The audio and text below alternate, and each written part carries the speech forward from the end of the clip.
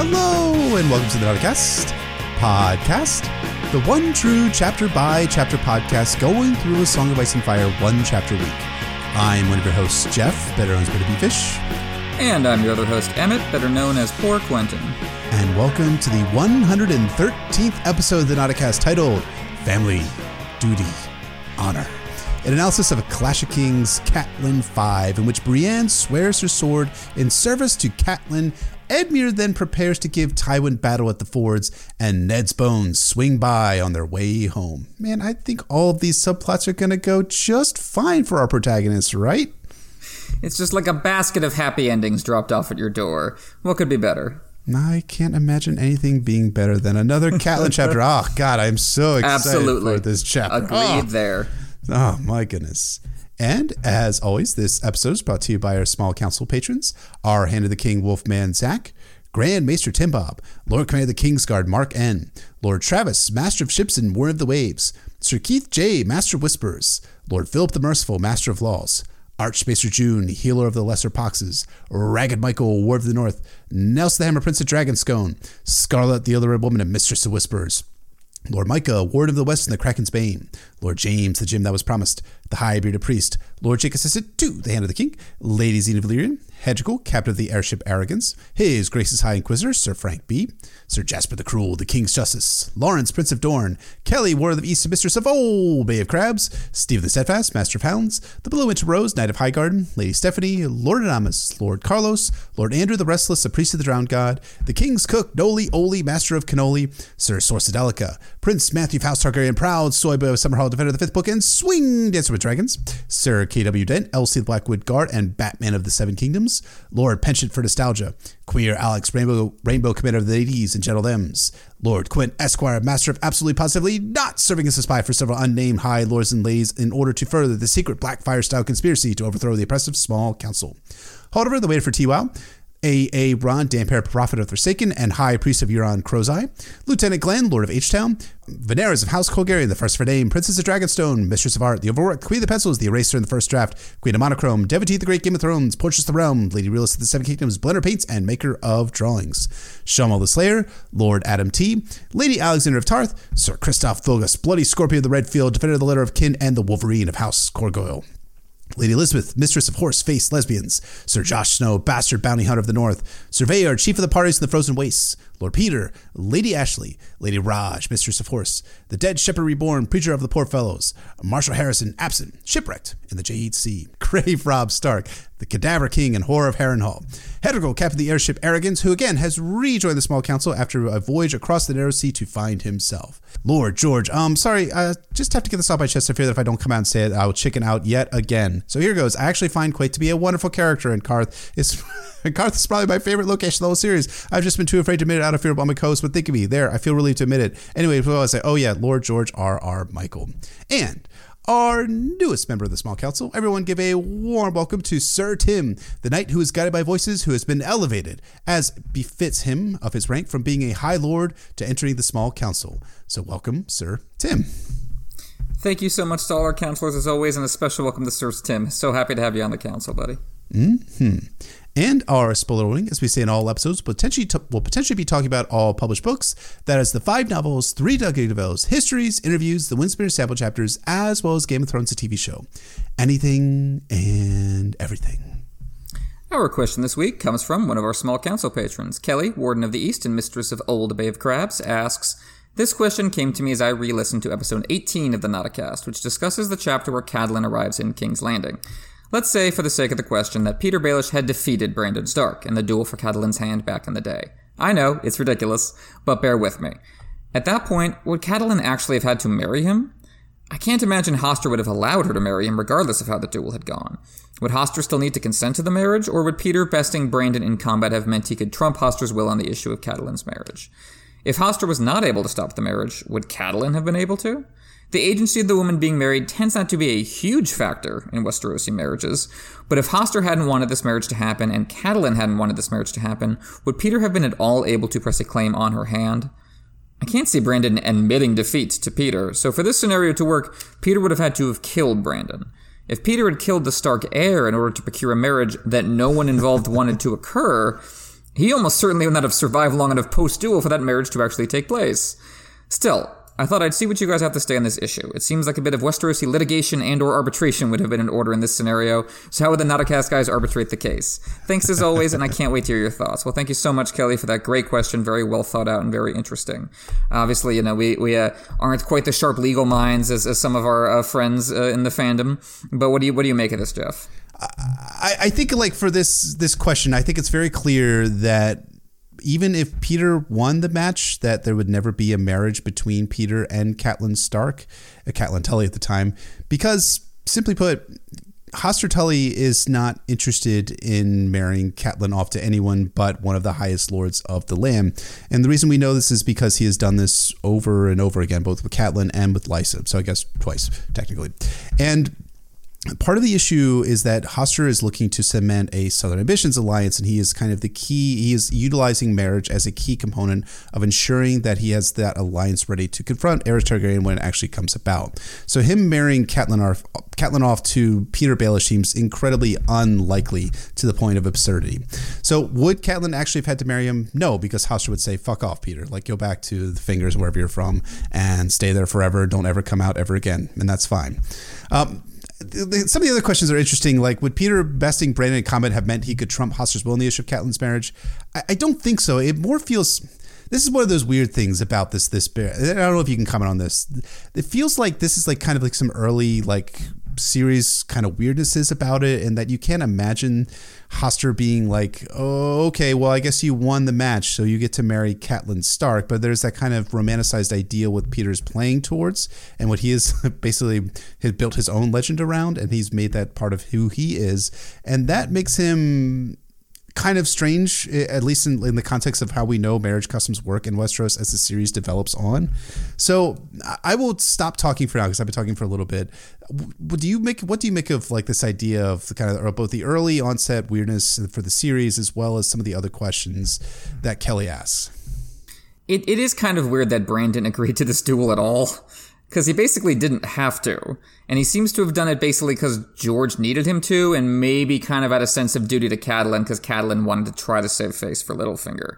But yeah, like this really does not seem to have much of a legal weight to it outside of Littlefinger's mind. And I wonder if so much of how Littlefinger handles power now is out of a recognition of that. I wonder if Littlefinger realizes, hey, even if I had won that duel, they wouldn't have let me marry Catelyn. So I have to assemble power in such a way that that's never going to happen to me again. Because he realizes, oh, at Riverrun, I didn't have any allies. I didn't have anyone to make good on whatever claim I could possibly come up with. There were no soldiers who would do that for me. No maesters who would send out my decrees before anyone else has a chance to rule the narrative. No one was on my side, so it wouldn't matter. Now I have people on my side. Maybe not visibly in public with the mockingbird sewn over the breast, as he puts it to Sansa. But I have allies in such a position that I will never be completely without power again. Until, of course, he inevitably is at the end of his story in the books. But I think that's why I think this is an interesting question, because, I'm sure in Littlefinger's head at first, it was just like, I came so close, if only I defeated Brandon. But the reality is, given the dynamic between the songs and stories worldview and the realities of politics, is that it was all just a performance. It was a shadow on a wall. It didn't matter, Littlefinger. You got wounded for nothing, and I wonder if that kind of contributes to his bitterness. Because, it's not even just that Hoster wouldn't want to do it. It's Catelyn wouldn't want to either, and certainly women's agency is not exactly respected in Westeros, but there's a reason that, like, people are uncomfortable when Jane Poole is crying in Winterfell, because, like, they're not actually 100% on board with the idea that the wife is supposed to just be a prisoner. Like, they need this fig leaf. They need to be able to tell themselves that the woman is okay with it. And she's consenting, yeah, they need to be able to tell themselves that. So if Catelyn is struggling to the altar, I don't think anyone's going to be okay with that, especially since Catelyn fits the image of chivalry. She's this beautiful highborn woman. I can't allow this lowborn ruffian to steal off with her. If anything, the Knights of Riverrun would draw their swords to stop Peter, not help him. Right. And I think that kind of brings up the last question, which is the idea of what happens if Brandon somehow if Peter somehow kills Brandon in the duel. Dude, Littlefinger's fucking dead. Like, Littlefinger is lucky if he gets to take the black at that point. That's his right. That's his best case scenario, if he, gets to the wall alive.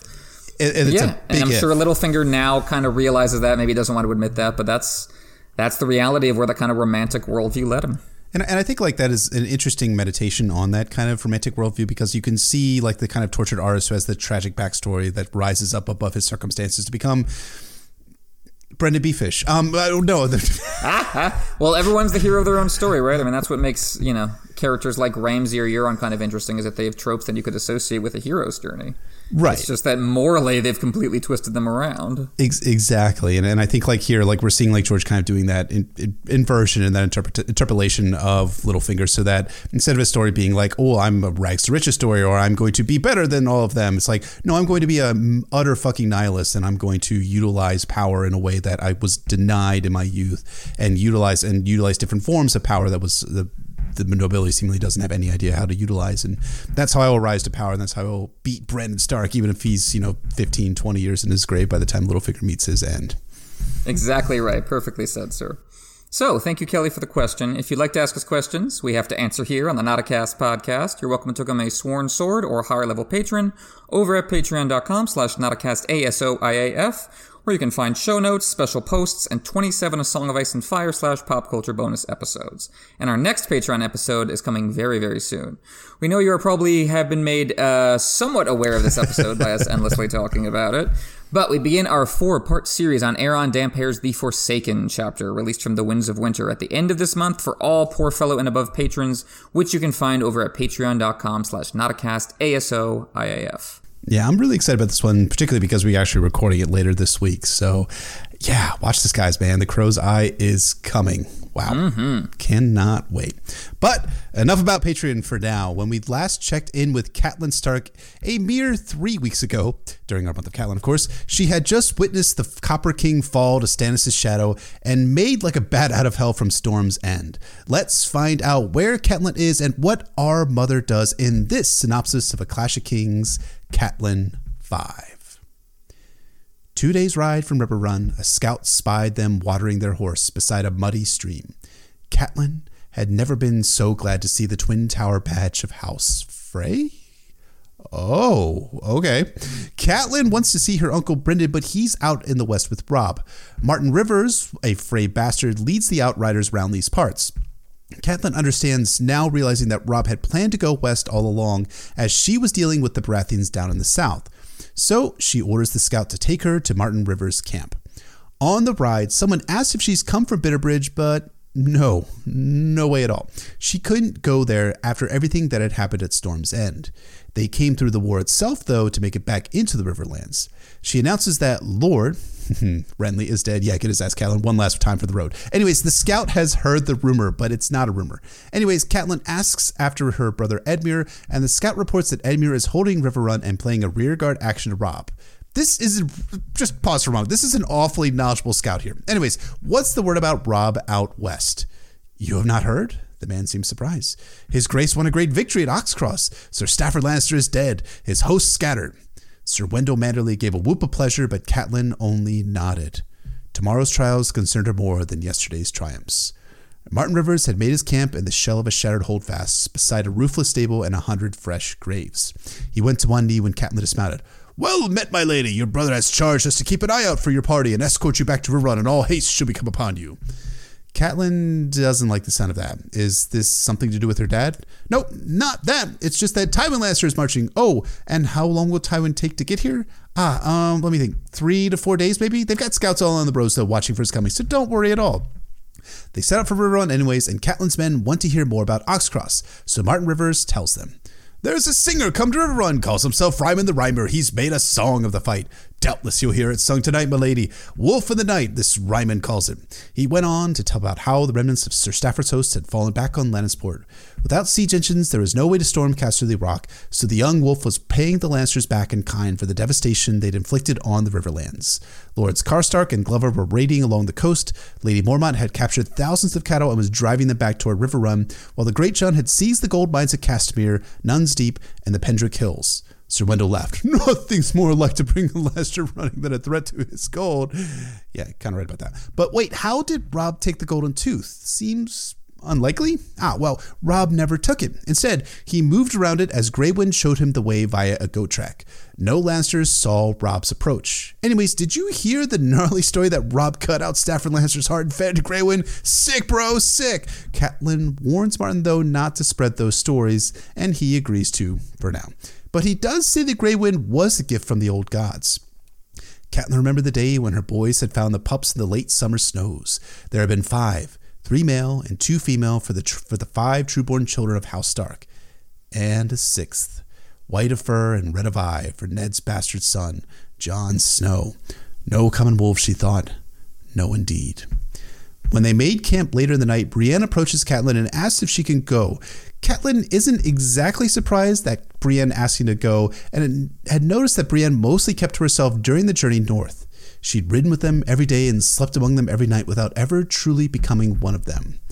Catelyn thinks that Brienne puts up a lot of walls to the people around her, so she tries to breach the wall by asking where she'd go. Why, she's going to Storm's End, of course, alone. And she's going there, guess what, to kill Stannis. She swore a vow 3 times after all. Catelyn had heard her every single time. Now, Catelyn had heard her, but she tries to counsel Brienne not to go to Storm's End. She'd fail in her quest in the first place. Stannis has too many guards around him. And look, Brienne, it really wasn't your fault that Renly died. But Catelyn knows how hard it is for Brienne. Brienne shook off her hand. No one knows. You're wrong, Catelyn said sharply.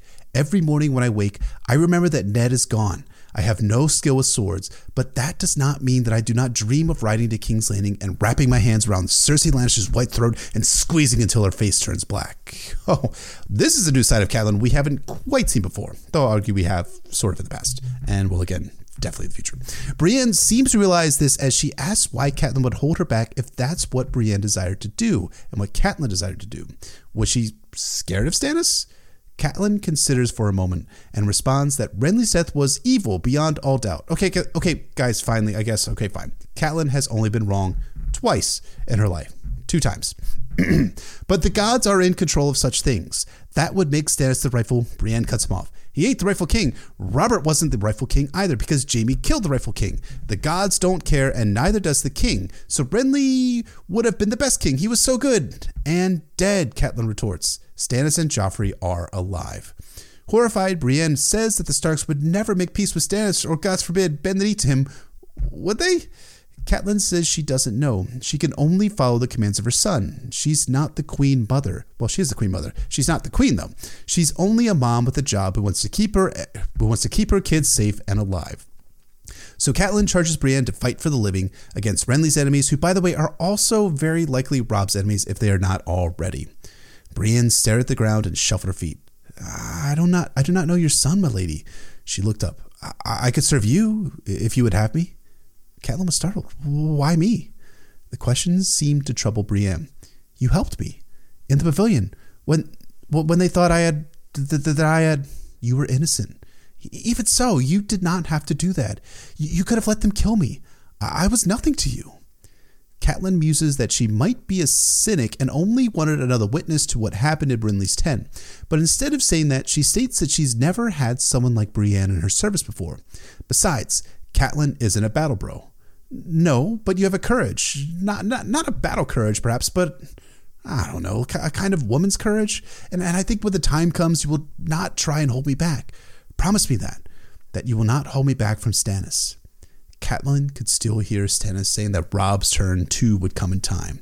It was like a cold breath on the back of her neck. When the time comes, I will not hold you back, Brienne. The tall girl knelt awkwardly, unsheathed Renly's longsword and laid it at her feet. Then I am yours, my lady, your liege man, or whatever you would have me be. I will shield your back and keep your counsel and give my life for yours if need be. I swear it by the old gods and the new. And I vow, Catelyn said, that you shall always have a place by my hearth, and meat at my table, and pledge to ask no service of you that might bring you into dishonor. I swear it by the old gods anew. Arise. As Catelyn clasped the other woman's hands between her own, she couldn't help but smile. How many times did I watch Ned accept a man's oath of service, she wondered. She wondered what he would think if he could see her now. They crossed the Red Fork the next day, seeing Mallister soldiers guarding the crossing. The Mallisters warned Catelyn of traps laid in the river, traps that Edmure commanded be laid for Tywin's oncoming force. Catelyn then realizes that Edmure is going to fight at the river crossings, and she feels kinda uneasy about it. They continue on through the land between the Red Fork and the Tumblestone, with many small folk heading for Riverrun as well. A half mile from Riverrun, they find one Riverlander army camp. Lucas Blackwood heads off to find his father.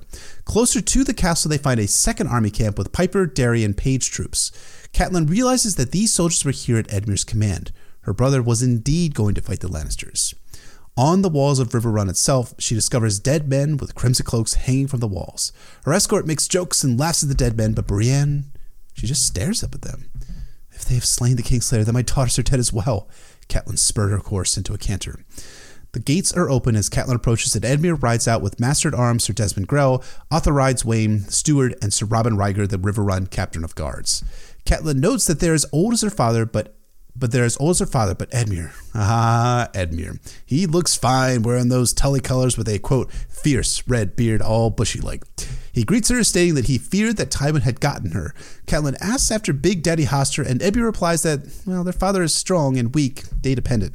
He asked for Catelyn, but Edmure really didn't know what to tell him. I will go to him soon, she vowed. Has there been word from Storm's End since Renly died, or from Bitterbridge? No ravens came to men on the road, and Catelyn was anxious to know what had happened behind her. Nothing from Bitterbridge. From Storm's End, 3 birds from the Castellan Sir Courtney Penrose, all carrying the same plea.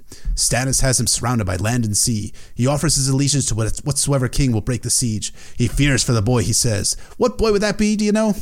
Edric Storm, Brienne told him. Robert's bastard son. Edmure looked at her curiously. Stannis has sworn that the garrison might go free unharmed, provided they yield the castle within the fortnight and deliver the boy into his hands, but Sir Courtney will not consent. He risks all for a bastard boy, whose blood is not even his own, Catelyn thought. Catelyn asks if they send a reply back. No, they don't have any help to offer, and Stannis isn't their enemy, right? About that. Robin Ryger asks how Renly died, and Edmure puts in that word on the streets that Catelyn or some southern woman did that little terrorist in. My king was murdered, the girl said quietly, and not by Lady Catelyn. I swear it by my sword, by the old gods anew. Catelyn introduces Brienne to everyone, and all the men display excellent courtesy, so much so that Brienne looks flustered. Man, you have to pause here for a second. Renly's camp was just filled with assholes, wasn't it? Reads ahead, so I read ahead a little bit to Brienne's chapters, and the Feast goes, yeah, absolutely. Catelyn states that Brienne was with her when Renly was killed, but they didn't do it. Still, Catelyn doesn't want to talk about the shadow that did him in. About all the men you've hanged, though, who were they? Edmure replies that they were men who accompanied Sir Cleos Frey.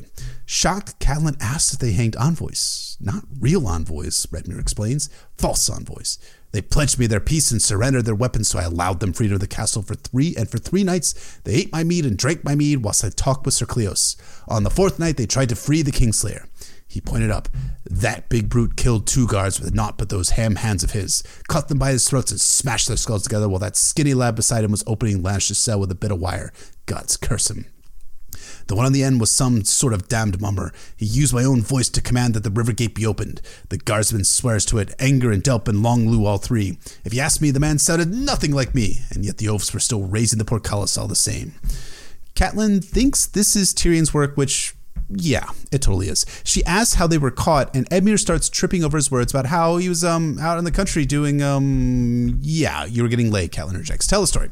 Well, his guards realized that it was Edmure on a boat below and sounded the alarm. Fortunately, they recaptured Jaime, but a couple of dudes were killed in the ensuing brawl. Edmure hanged those who aided the escape attempt. He then put Jaime into a dungeon and Sir Cleos Frey into Jaime's old tower cell. Catelyn asks if they brought terms, but Edmure snaps that they aren't actual real terms. True. Arthur Wayne asks if there's any help coming from the south. Stannis can make common cause with them, right? Stannis has made common cause with a power greater and darker, Catelyn thinks. But Catelyn doesn't want to talk about this anymore. She walks her horse over the drawbridge next to Edmure, but then a naked child runs out in front of the horse, causing her to rein up hard to avoid running over this kid. Catelyn sees hundreds of small folk within the castle of Riverrun along with their livestock. Who are these folk? My people, Edmure answered. They were afraid. Only my sweet brother would crowd all these useless mouths into a castle that might soon be under siege. Catelyn knew that Edmure had a soft heart. Sometimes she thought his head was even softer.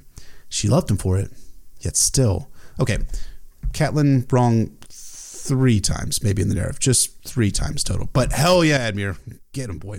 Catelyn asks if she can send a raven to Robb, but she can't. Robb is in the field and unable to be found by any bird. Anyways, Robb left orders with Riverrun to dispatch her to the twins when she returned to find a bride for Robb. Edmure says that he'll give her fresh horses and provisions, but absolutely not. Catelyn is staying the fuck at Riverrun. She's not going anywhere with her father dying, even if Robb ordered it. Edmure Bristleson says that Tywin is coming. Yeah, so just let Tywin pass in the Westerlands, right? This is Tullyland, Edmure declared. If Tywin Lannister thinks to cross it unbloodied, I mean to teach him a hard lesson. The same lesson you taught his son?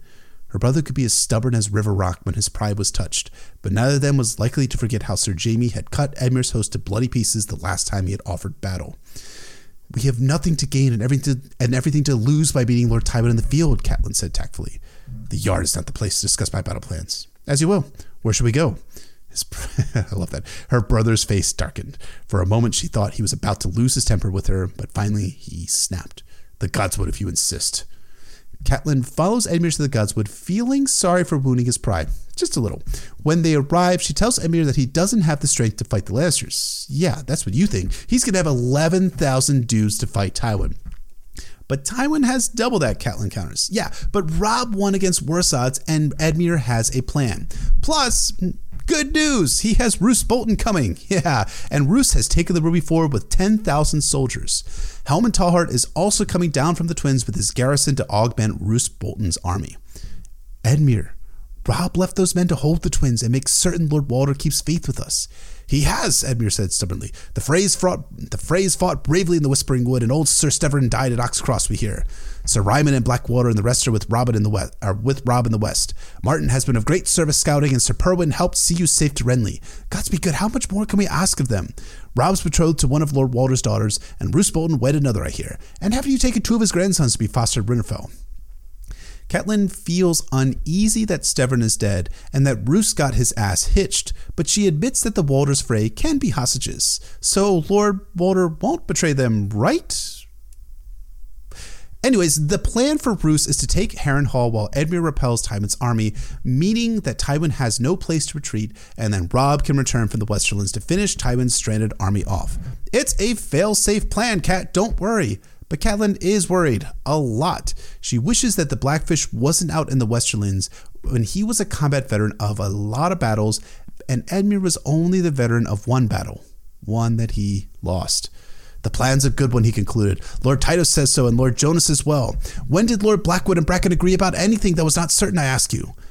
Be that as it may, she was suddenly weary. Perhaps she was wrong to oppose him. Perhaps it was a splendid plan, her misgivings only a woman's fears. She wished Ned were here, or Uncle Brynden, or... Catelyn asks if Hoster was told of the plan, but Edmure says that Big Daddy Hoster isn't in his right mind anymore. He's lost in memory, rambling about Catelyn marrying Brynden, but Edmure's plan will work. Trust in Edmure. I hope so, Edmure. I truly, truly do. She kissed him on the cheek to let him know she meant it, and went to find her father. Catelyn finds her dad much as she left him. He was in bed and looking sick, and he had a smell of sickness and death around him. But when she opens the curtains to his room, his eyes flick open. Father, she kissed him. I am returned. He seemed to know her then. You've come, he whispered faintly, lips barely moving. Yes, she said. Robb sent me south, but I hurried back. South? Where is the Eyrie, child? South, sweetling. I don't recall. Oh, dear heart, I was afraid. Have you forgiven me, child? Tears ran down Hoster's cheeks. Catelyn says there's nothing to forgive, and then Hoster starts muttering about Jon being a good man, and you'll marry him when Catelyn weds. And then Catelyn sadly realizes that Hoster thinks that Catelyn is Lysa. But then Hoster starts talking a little some more. Her father's hands clutched at hers, fluttering like 2 frightened white birds. That stripling, wretched boy, not speak that name to me, your duty. Your mother, she would... Lord Hoster cried out as a spasm of pain washed over him. Oh, gods, forgive me. Forgive me. My medicine. Maester Vyman shows up with the milk of the poppy, and his face then gets all peaceful after he drinks the potion. Vyman says Hoster will sleep now, but Catelyn can't be here anymore. It was hurting her soul to see her father the way that he is now. So she heads out to the terrace and looks out the castle courtyard with all the refugees in it. Then she looks out to the rivers flowing clean, pure, and endless. Love that. Those are his rivers, and soon he will return to them for his last voyage. Maester Vyman had followed her out. My lady, he said softly, I cannot keep the end at bay much longer. We ought to send a rider after his brother. Sir Brynden will wish to be here. Yes, Catelyn said, her voice thick with her grief. But then Vyman brings up, maybe sending a letter to Lysa too? No, she's not going to come. But Catelyn, well, she will write to Lysa if it'll make Vyman feel better. But who was that guy that Hoster was really against? Lysa did love some singers back in the day. Maybe it was just a singer or something like that. I wonder who this mysterious person might be. It's Littlefinger. Catelyn finds herself back in the tower room that she had grown up in, and she needs to rest, and maybe she wouldn't feel so melancholy. But there's no rest to be had.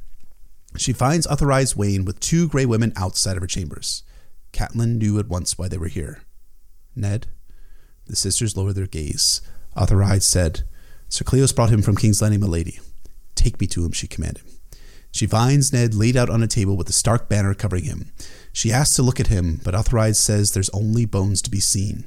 She still wants to look at him, though. She still wants to see him. One of the Silent Sisters lowers the banner to reveal Ned's bones. Bones, Catelyn thought. This is not Ned. This is not the man I loved, the father of my children. His hands were clasped together over his chest, skeletal fingers curled about the hilt of some longsword. But they were not Ned's hands, so strong and full of life. They addressed the bones of Ned's surcoat, the fine white velvet with the direwolf badge over the heart. But nothing remained of the warm flesh that had pillowed her head so many nights, the arms that had held her. The head had been rejoined to the body with fine silver wire, but one skull looks much like another, and in those empty hollows she found no trace of her lord's dark gray eyes. Eyes that could be so soft as fog or hard as stone. They gave his eyes to the crow, she remembered. Catelyn states that this wasn't Ned's sword that he's carrying and holding, and Authorized replies that the Lancers did not return Ned's sword, only his bones. Catelyn says that she should thank the Queen for that much, but no, it wasn't Cersei's doing. If she wanted to thank someone, thank Tyrion. One day, I will thank them all. Catelyn thanks the Silent Sisters for their service, but then gives them a new task. They need to take Ned's bones to Winterfell to rest under the crypt under the castle. She instructs Authorized Wayne to give the sisters fresh horses and everything they need for the journey. Hal Mullen will be tasked with escorting the Silent Sisters and Ned back to Winterfell, as he is Winterfell's captain of guards. She gazed down at the bones that were all that remained of her lord and love. Now leave me, all of you. I would be alone with Ned tonight. The woman in gray bowed their heads. The Silent Sisters do not speak to the living, Catelyn remembered dully, but some say they can talk to the dead, and how she envied that. And that is A Clash of Kings, Catelyn 5. I feel like Catelyn's chapters in A Clash of Kings, correct me if I'm wrong, but they mostly get reduced to her 2 chapters at Storm's End. And yeah, those chapters are fantastic chapters. I love them. But wow, I mean, this chapter is just like really, really, really good. We were talking about this in the pre-episode, so I'll say it again here. But this chapter feels very much a part of Catelyn's story, whereas the Storm's End chapters feel very much a part of Stannis and Renly's story, with Catelyn having a major role to play there, but definitely playing kind of a secondary figure in her own POV chapters. What did you make of this chapter, Emin? Catelyn 5 is not as easy to summarize as her last couple chapters. It doesn't really build to a single big plot point. Instead, it's a series of alternately delicate and devastating negotiations with all the powerful forces running over and through these fragile individuals. War and peace, life and death, age and youth, fear and desire. They coexist in every paragraph of Catelyn 5, feeding off each other. Try as she might to untangle them into a world that still makes sense to her, these opposites stay stubbornly bound together, all of them orbiting the 3 themes that define this chapter, the 3 words of House Tully, and the title of this episode. Family, duty, and honor. The fluidity and complexity of this chapter is astonishing, yet George never loses sight of the emotional ache at the heart of it, and it's just another reason that Catelyn is my favorite POV in A Clash of Kings. I think I'm totally around to your position at that point right now, that I definitely feel like Catelyn is my also favorite point of view character in A Clash of Kings. And I think we saw in her first 4 chapters that how her as our heroine was performing a last-ditch attempt at peace with Renly, with Stannis, and hey, let's do a great council with anything. She was trying everything possible to make peace happen. But all of her efforts failed. There would be no peace, and Catelyn 5 really feels like the spot where Catelyn has sorrowfully realized this and begins making long strides towards her stone-hearted destiny.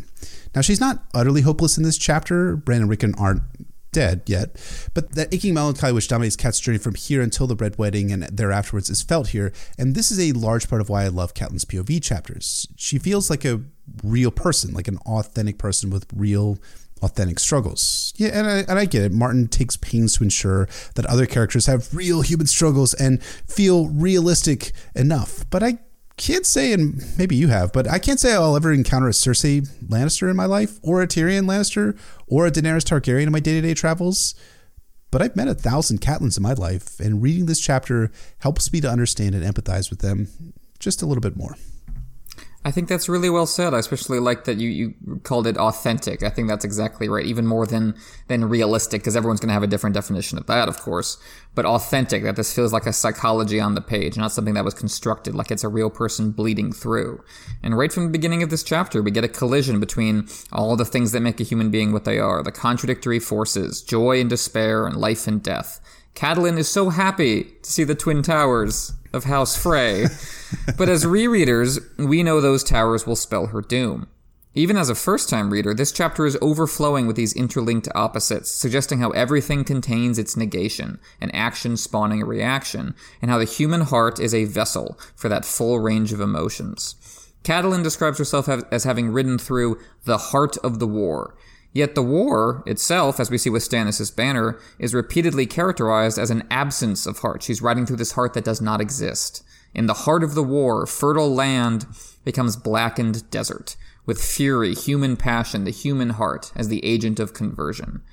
And of course, right after describing this turn from summer to winter, Catelyn brings up Renly's death, because summer turning to winter is exactly what happened to him at Storm's End. The corruption, the fall, it extends well beyond the royal family, the Baratheon bros themselves. It's as if all the land is giving up the ghost, entropy taking over where life and love once reigned. Catelyn meets Martin Rivers, who heads the Outriders near Riverrun now that the Blackfish has gone west, and he is a ruddy, pleasant man with little resemblance in appearance or temperament to his true-born Frey brothers.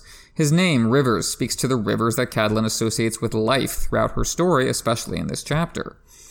Yet he has made his camp in a shattered holdfast, next to 100 fresh graves. Life and death are hopelessly commingled, like the smell Arya encountered that you talked so well about when she was in that village near the God's Eye, how she smelled something good commingling with the smell of death. Martin was sent to watch for Catelyn, and she assumes at first it's because something has happened to Hoster. That's the death hanging over her, that specter. But actually, it's a different source of death. Tywin is on the march. So now Catelyn 5 feels like the flip side to Arya 8, that it's the same struggles with power and death, the same kind of conflict regarding Tywin, seen from the other side. Catelyn is also concerned that Stannis will be on the march soon. Tywin and Stannis, these tall, kind of grim, balding, scowling military men, fearsome figures of death in Catelyn's mind, and they're kind of becoming one and the same for her. It is in this context, reeling from the deaths behind her and fearing the deaths to come, that Catelyn finally hears word of Robb's victory at the Battle of Oxcross. It's the 4th time the reader has been made aware of what went down in the Westerlands. We learned about it at the Lannister court in Sansa 3, and saw it filter through the Winterfell court in Bran 5 and Tywin's army in Arya 8. And now we are hearing about it at Riverrun, which ought to be the most joyous backdrop for this news. We're in a Stark court, after all, and not even the home front is Stark court, like in Bran 5, where they are glad they won a battle, but they missed the people off at war. Well, now we're back at the front. There's no complications to be had. There's no worries about getting Robb home or saving oneself from the Lannisters like Sansa and Arya are worried about. This should be purely good news. And it is purely good news for the men around Catelyn, who take heart, the heart of the war, from Robb's victory. But it's not good news for Catelyn, who thinks that she is more concerned with tomorrow's trials than with yesterday's victories. And this beautifully captures so much, both about Catelyn as an individual and about human nature in general. As Catelyn will say later in the book, she feels she has become a sour woman, someone who fixates only on the grievous side of life, only the losses, never the gains, only winter, never summer. She cannot take joy from victory because all she can think of is the potential for defeat on the morrow. On the other hand, that's not just Catelyn's perspective. That really is how it works. Oxcross won't save Robb, and one defeat can be all that it takes, no matter how many victories you win. It's impossible to live in the present moment. The past and future are always closing in, constantly offering convincing cases for utter nihilism. Doing better than that is quite literally a confidence scheme. You have to fake confidence and serenity and happiness until you make it. It's a trick, a shadow on a wall. You have to lie to yourself a little just to get through life, just to do any good at all. And Catelyn is losing the ability to do that. She is seeing behind the curtain, her doors of perception cleansed. She is coming to understand what so many characters in The Song of Ice and Fire understand, that her previous life was woven together with words. Oaths, declarations, histories, songs, stories. These words have power, but only when we invest that power in them. In the beginning was the Word, but for Catelyn, she's fearing that there is no God behind the Word. It's only us. It's all beginning to waver, and what Catelyn sees beyond the Gossamer Veil is death, and more death, with a side order of extra death. Death and despair forever. Death without meaning, death without purpose, death that negates life and quashes happiness and leaves you alone. Death that births Lady Stoneheart. So she rides silently as her men listen eagerly to the story of Robb's victory in the Westerlands. We aren't even hearing a song. We're hearing like a story about a song, interjecting some reality and some extra myth regarding Grey Wind and the Heart. This is George giving us a tour of the heart of the image factory, how reputation is made, the dialectical process by which reality is combined with bullshit to create a new reality. Even the guy telling you the reality behind the song, even Martin Rivers who's saying, yeah, it's not quite what Wolf in the Night by Ryman the Rhymer says what happened, even he has swallowed the myth. Because even when Catelyn points out that hey, Robb would never feed an enemy's heart to his wolf, he would never do that, the guy still kind of wants to believe it. You can tell he's like, yeah, I know that's kind of horrible, but it sounds kind of badass. And you can't blame him, because at the core of all this is the reality that the wolves certainly were sent to the Starklings by the old gods. But it's got nothing to do with Oxgross, or the Golden Tooth, or the Lannisters, or Ryman's the Rhymer. All of that is what we project, what we bring to the table. Like, Catelyn can dismiss this practice of, like, feeding Stafford's heart to Grey Wind as savage, but hey, clearly some people in her class, from her part of the country, who share her faith, are into it. Moreover, we hear that Robb's lords are now paying back the Westerlands for the destruction of the Riverlands, or at least that's how they think about it. In truth, none of the people responsible for the destruction of the Riverlands are suffering in any other way than financial here, and even then it's only temporary.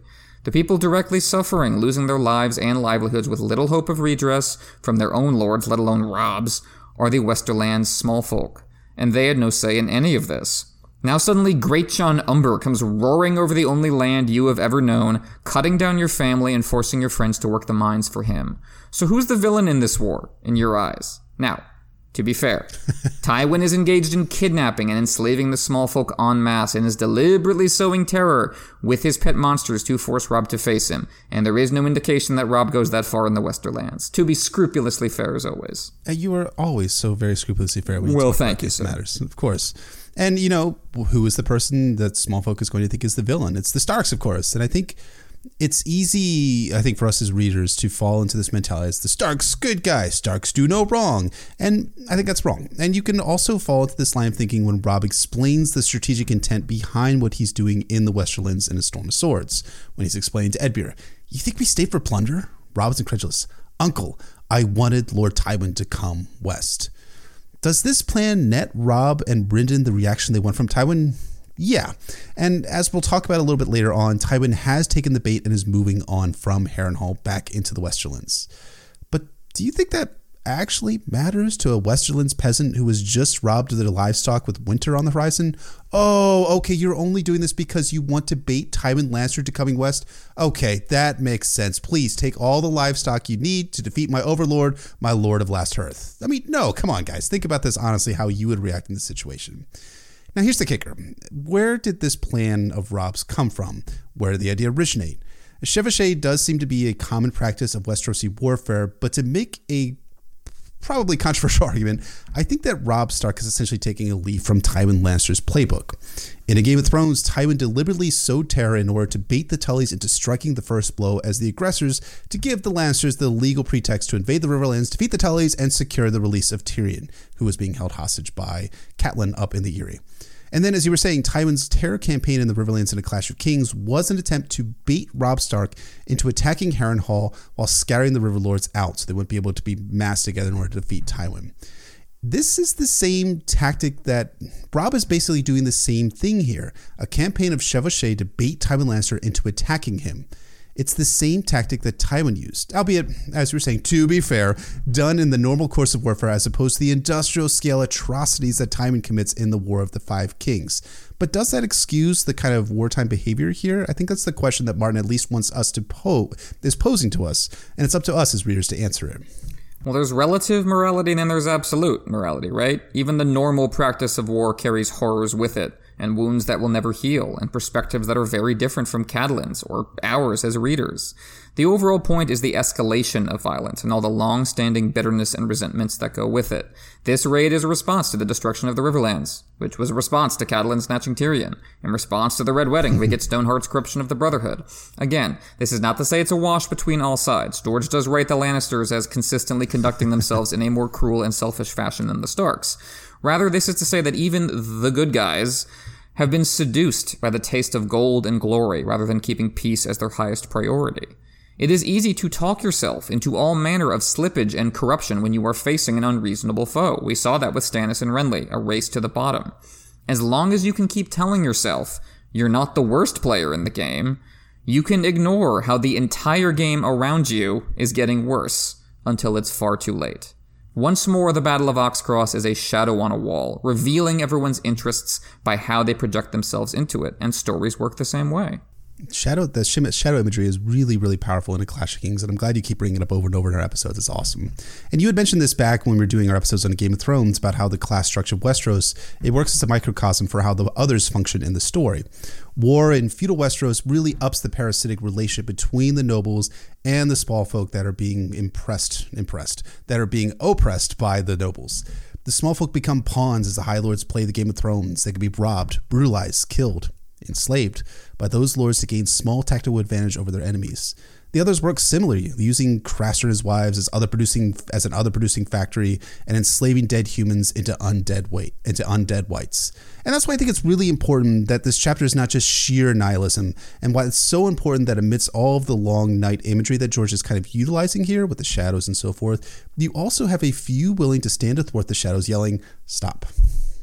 Perfectly said, sir. I think that's exactly the larger dynamic in A Clash of Kings specifically, and how it's pointing to the others, as you say, kind of in the background in Jon's chapter specifically. But within, the specific character dynamics of this chapter, that this pattern of collisions between youth and age and life and death, and how it all keeps mounting to everything pouring down the drain of time, continues with an intimate scene between Catelyn and her new supporting character, Brienne. Catelyn describes how Brienne has taken part in all the necessary tasks on the road to get here, and she always speaks politely when spoken to, but that's it. Just like how Catelyn's losses have left her unable to enjoy the present, tainted as it is by the grief of the past and the dread of the future, Brienne is only the semblance of a living person, only the outer shell, the image, the shadow. She's dead inside.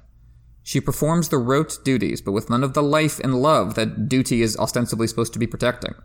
She is a loner, an outcast more than ever. She is not one of them, as Catelyn puts it. There are walls around this one higher than Winterfell. A castle under siege is a metaphor for a lonely, alienated soul. We'll see it again with Theon at Winterfell at book's end. It's also a link to Brienne's ancestor, Dunk the Lunk, thick as a castle wall. Castle walls can keep you safe, but they also cut you off from humanity. We see that with this push-pull dynamic across the series, from Tyrion's phrase, "wear it like armor," to Jaime's talking about going away inside, to the wall itself, which keeps out the others, but it also keeps out the wildlings. When we met Brienne, her face was lighting up with pride, as Renly bestowed a rainbow cloak upon her. And now we understand that for Brienne, this moment of satisfaction, of coherence between her external and internal selves, of accepting her own face in the mirror, that was an exception. This isolation, for her, is the rule. These walls have been up for years, because other than Renly, Brienne never met anyone she considered worthy of letting inside. They would mock her, hurt her, and then walk away, like Red Ronald Connington, as we'll see in A Feast for Crows. She wants to leave Catelyn precisely because Catelyn is now among those who make her, Catelyn, feel at home, something Brienne only ever had with Renly. Brienne doesn't want any part of Catelyn's home and community. They will only make her feel the lack of it all the more. She is committed to the loner's life, a heroic knight standing up against injustice, a sacrifice too good for this world. And you can see here how Brienne's fairy tale, "we will live forever in song" mindset from Bitterbridge wasn't completely shattered by Renly's death. Instead, it was inverted. She's gone from being a bodyguard to being a kamikaze assassin. The emotional tenor has flipped from joy to despair, but the common thread is that Brienne absolutely needs, with every fiber of her being, to devote herself to someone. She has never been able to be comfortable with herself, alone behind her walls with that face in the mirror, so she needs to externalize her reason for being onto someone else, someone good. She can defend to the death, and so be at peace. And that's why Renly's Rorschach blot shell game of empty charm worked so well on Brienne. Yeah, sure, he's an empty vessel to be filled, but that's exactly what she needed. She keeps her rainbow cloak because it fit, literally and figuratively. And now all she can wear is strangers' odds and ends, fragments of identities that aren't hers. The broad face was a pool of still water, giving no hint of what might live in the depths below. Brienne wants only to be a still pool, a mirror, reflecting perfectly back the object of her devotion, more beautiful than she can ever be. But Brienne is not a duty robot. She is not a zombie slave. She is a living, breathing person, and no matter how she pretends otherwise, she is hurting. The only place she can think to put all that pain is a sword buried in Stannis' guts. That'll get rid of it all. That's what I vowed to do 3 times, the magic number. Oaths, revenge, my king's sword. It's a new narrative snapping back into place, a much sadder song than Brienne wanted to live, but it's better than chaos, better than a life without the songs, as far as she's concerned. Absolutely. And again, George is showing us how appealing vengeance can be to the characters in the narrative, and in real life too. And this can also appeal to a good character like Brienne of Tarth. Gutting Stannis is temptingly sweet, and it's temptingly sweet to Brienne because it satisfies that need to respond to violence with violence. But the story theme of how violence leaves the people committing it hollow inside is one that's spread throughout all 5 books of A Song of Ice and Fire, really specifically to Catelyn Stark's story, as we find out in A Feast for Crows and her visage as Lady Stoneheart. And that's what vengeance does or will do to the characters who engage in it on a personal level. And if you guys have not been following on Twitter, George R. Martin has been running polls on the audiobook scenes that he wants to read, to vote on this thing. And the one that won for Storm of Swords was Arya's scene at the end of the Crossroads. And I was re-listening to that literally today as we were recording this episode, and I was struck by this line that Roy Dotrice read so well. As Arya's thinking about after she hears that Joffrey's dead. Joffrey's dead. She could almost see him with his blonde curls and his mean smile and his fat, soft lips. Joffrey's dead. She knew it ought to make her happy, but somehow she still felt empty inside. That emptiness that Arya feels at Joffrey's death, an emptiness brought about by death, not even a death that she's actually responsible for. She's responsible for a number of other deaths, but not for his death specifically, is what Catelyn is attempting to prevent for Brienne, preventing that mentality from sinking in, because Catelyn is well aware of how death leaves people feeling, because she's felt it herself. Catelyn understands the appeal of this mindset of trying to hold on to some version of your older self, your older way of looking at the world. I mean, she might have given up on specifically living inside the songs and stories long ago, but Catelyn has been trying to hold on to the idea that oaths have power, that they will save her and hers on their own. But Brienne demonstrates that this isn't the case. What matters is what people make of what they're given, shadows on a wall. Is that what troubles you, that some fool might call you craven, as Catelyn asks Brienne? Brienne is ready to die for her image. Catelyn wants to spare her that, but in order to do so, she has to come up with an alternate worldview, a way of looking at what's happening in Westeros that doesn't lead to the conclusion that Brienne should ride off to a glorious death. Catelyn sees her own grief and isolation in Brienne's, and she too wants to give herself over to the catharsis of revenge, and senses that isolation makes this more attractive to Brienne. Why not die against your enemies if you have no friends? So Catelyn reaches out, as she puts it, to offer what comfort a touch can give. Simple empathy. I see you. I see your suffering. I cannot resolve it, but I can share it. Brienne rejects her touch because, like so many people lost in grieving, the one foundation she has left is her sense that her pain makes her unique. If all Brienne has now is grief, then she will grieve the most, damn it! It's the only way to honor what she felt for Renly. No one could ever understand, because if it was something people could understand, it wasn't so special after all. The need to believe that we are separate from humanity can sometimes be sympathetic, as with Brienne. It can also be very unsympathetic, as with someone like Euron. But in the end, no man is an island, and even walls with justifiable foundations must fall. The fact that Catelyn understands Brienne's pain and anger doesn't devalue those emotions, it doesn't make them ordinary. It frames them as threads running through the common fabric of humanity. It's something that Catelyn and Brienne can share. Catelyn wants Brienne to understand that everyone is broken, not just her. The people walking around smiling and laughing with each other have just learned how to hide it better. Everyone is walking around with ghosts, longing at some level to join them. Brienne must be part of that world, or she will always be alone and unhappy, even as she does good deeds. She must cross that bridge. But establishing empathy doesn't necessarily answer all of your questions. It just means you have company while you agonize over the lack of answers. Brienne asks Catelyn that if she shares those dreams of vengeance for her dead loved ones, if she wants to ride to King's Landing and kill Cersei for Ned, why is she trying to hold Brienne back from Stannis? Is it because of his claim? And once more we come back to Catelyn as the voice of conventional wisdom in Westeros, struggling to find a singular truth among the competing ones she has been told.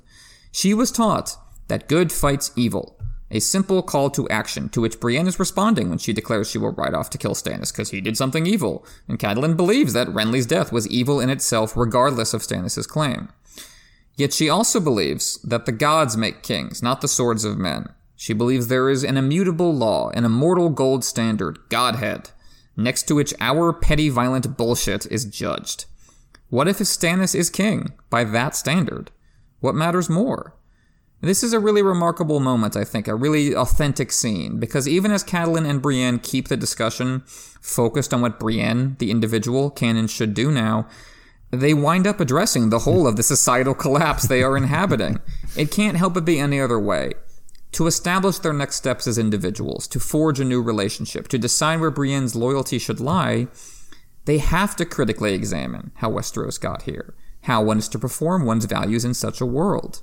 They're dealing with competing conceptions of justice. Is good that which goes out to fight evil regardless of the cost? Or is good that which maintains order and peace regardless of what evil is up to? And what if those two ideas come into conflict? Catelyn appears to believe that Stannis' rightful place atop the divinely ordained pyramid might outweigh the individual horror of Renly's death. Now, it does not occur to Catelyn to critically investigate the foundations of that divinely ordained pyramid, even though Robb has arguably rebelled against it. Stannis is no Joffrey or Aerys, but as Brienne immediately points out, Aerys also had a claim to be the rightful king. At what point does that not mean anything anymore? Well, it stops meaning anything when people decide it stops meaning anything.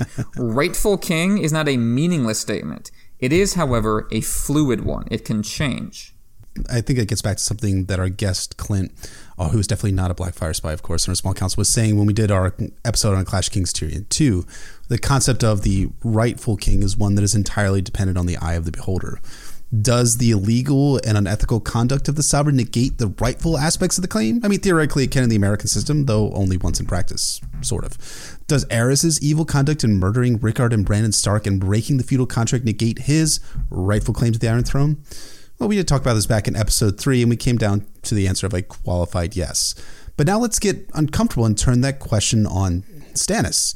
Does his use of his shadow baby to kill Renly negate his claim to a crown due to how evil and unethical that was? Now, there's a lot of debate about this, as we talked about in Catelyn 3 and 4 over and over again. It's a great discussion. Go back and listen to those episodes if you've not listened to those. In Brienne's mind, though,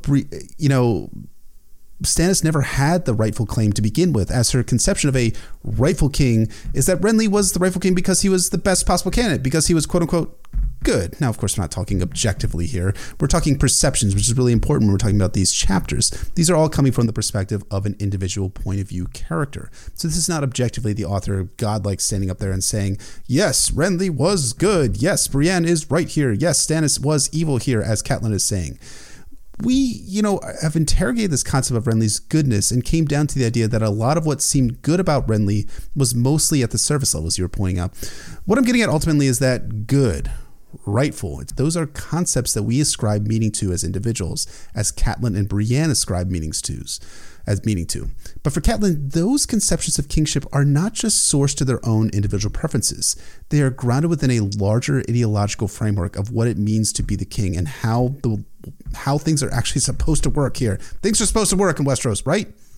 And she's having trouble reconciling how things are supposed to work with how they're actually working.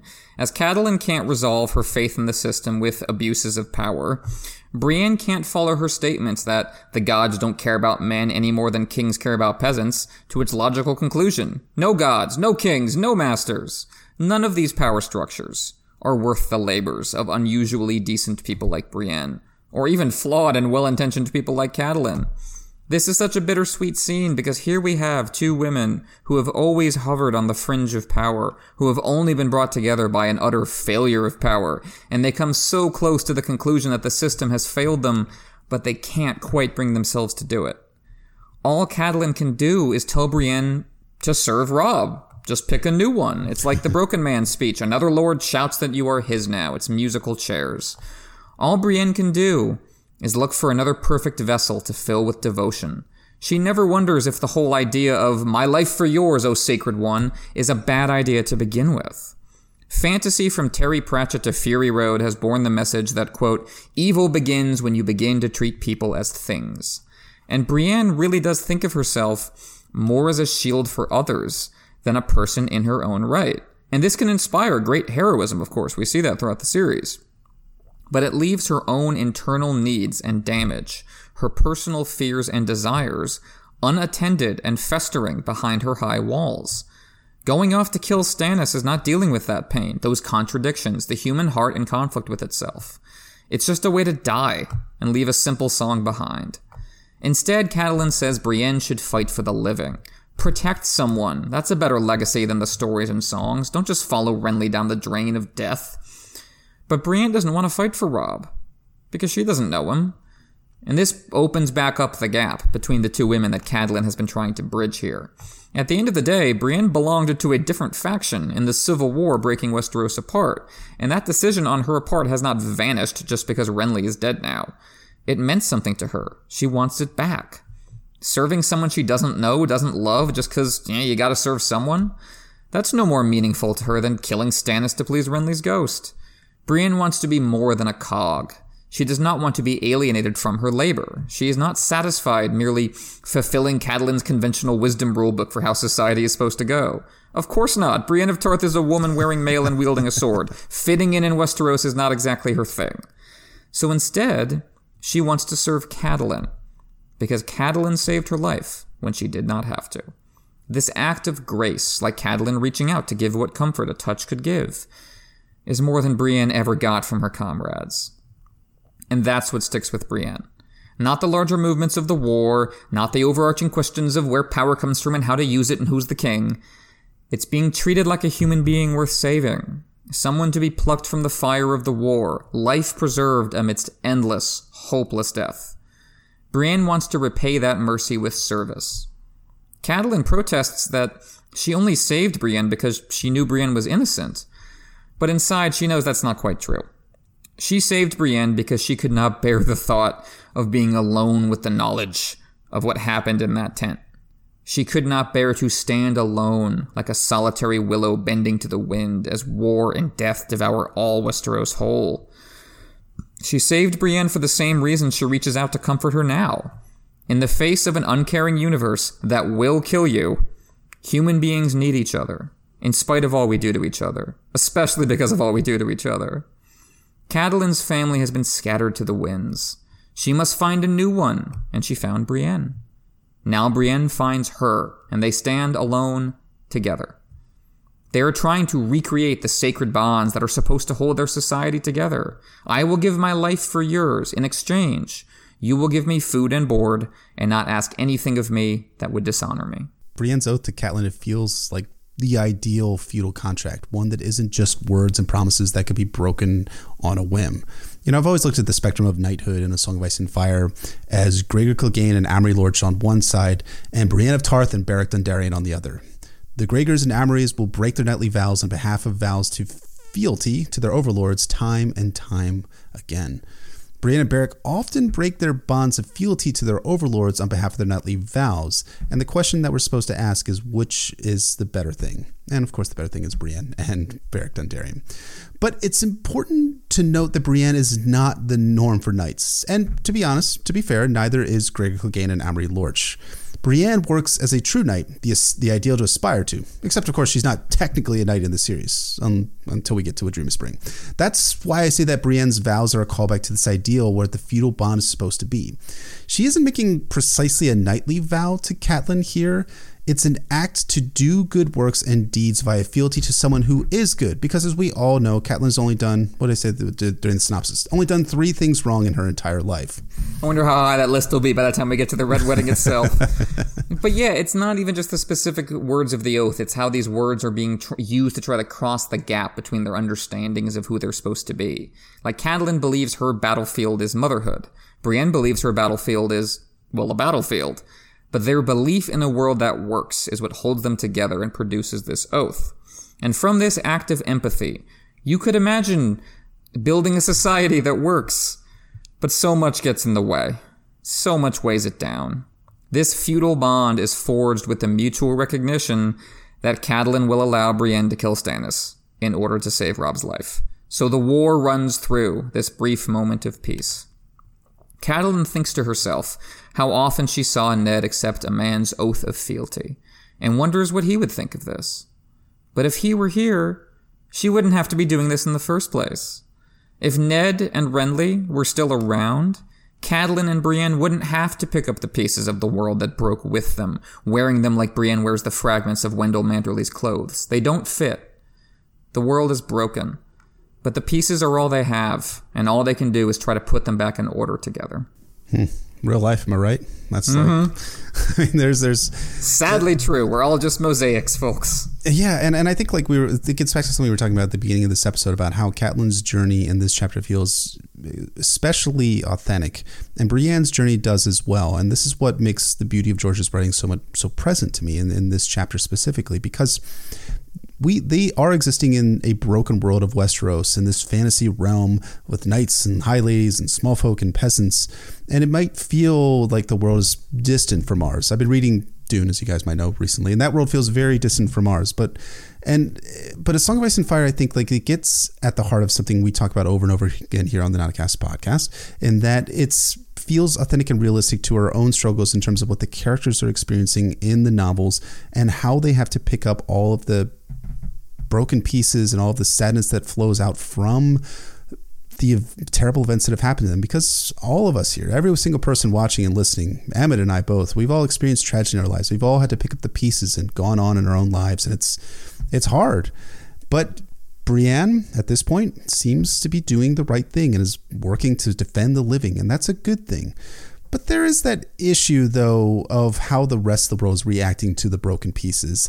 And we have to get back to the nitty-gritty politics and warfare of Westeros, which does not have like the same hallmarks of poetry and wonderfulness that we have exhibited here between Catelyn and Brienne. Perfectly said, sir. We zoom out the camera. Catelyn approaches the Tully Castle of Riverrun, cradle of her birth, foundation of her identity and worldview that are now under siege. Riverrun is what Catelyn thinks about when she thinks about the good life, about a world that makes sense to her. From the very beginning of her POV, when she said, I don't like this Winterfell Godswood, I liked the Riverrun one. She began the book here, staring at Robb's new crown, hoping the best for him. And what's changed since she left?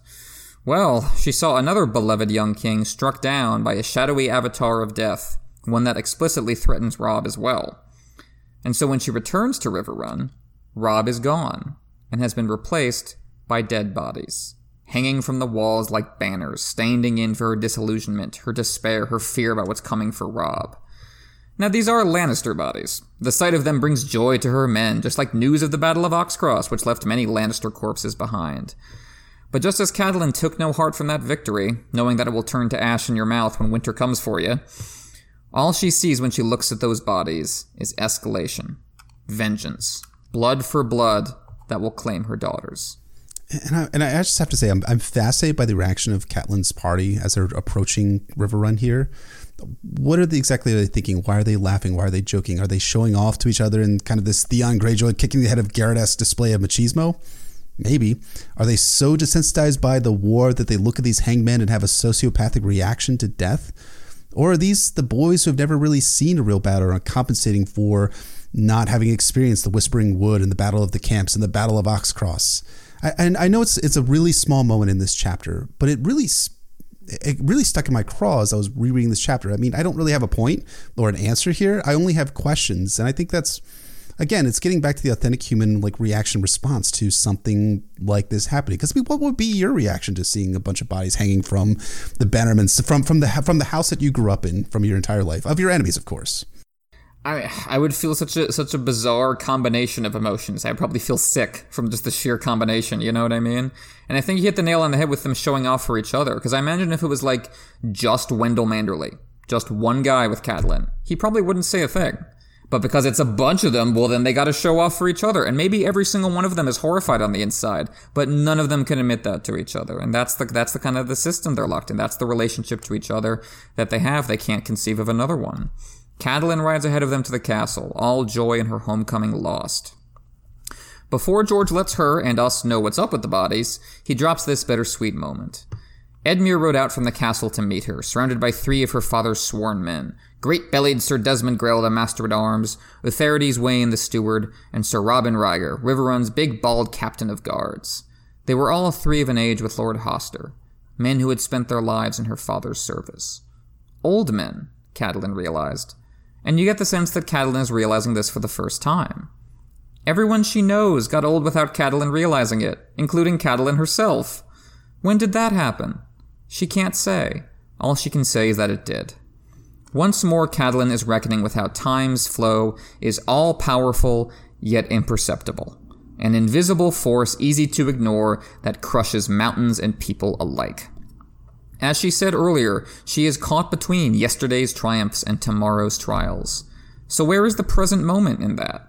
It's gone, because the destabilization of grief has clued her into what might be the ultimate contradiction of the human condition.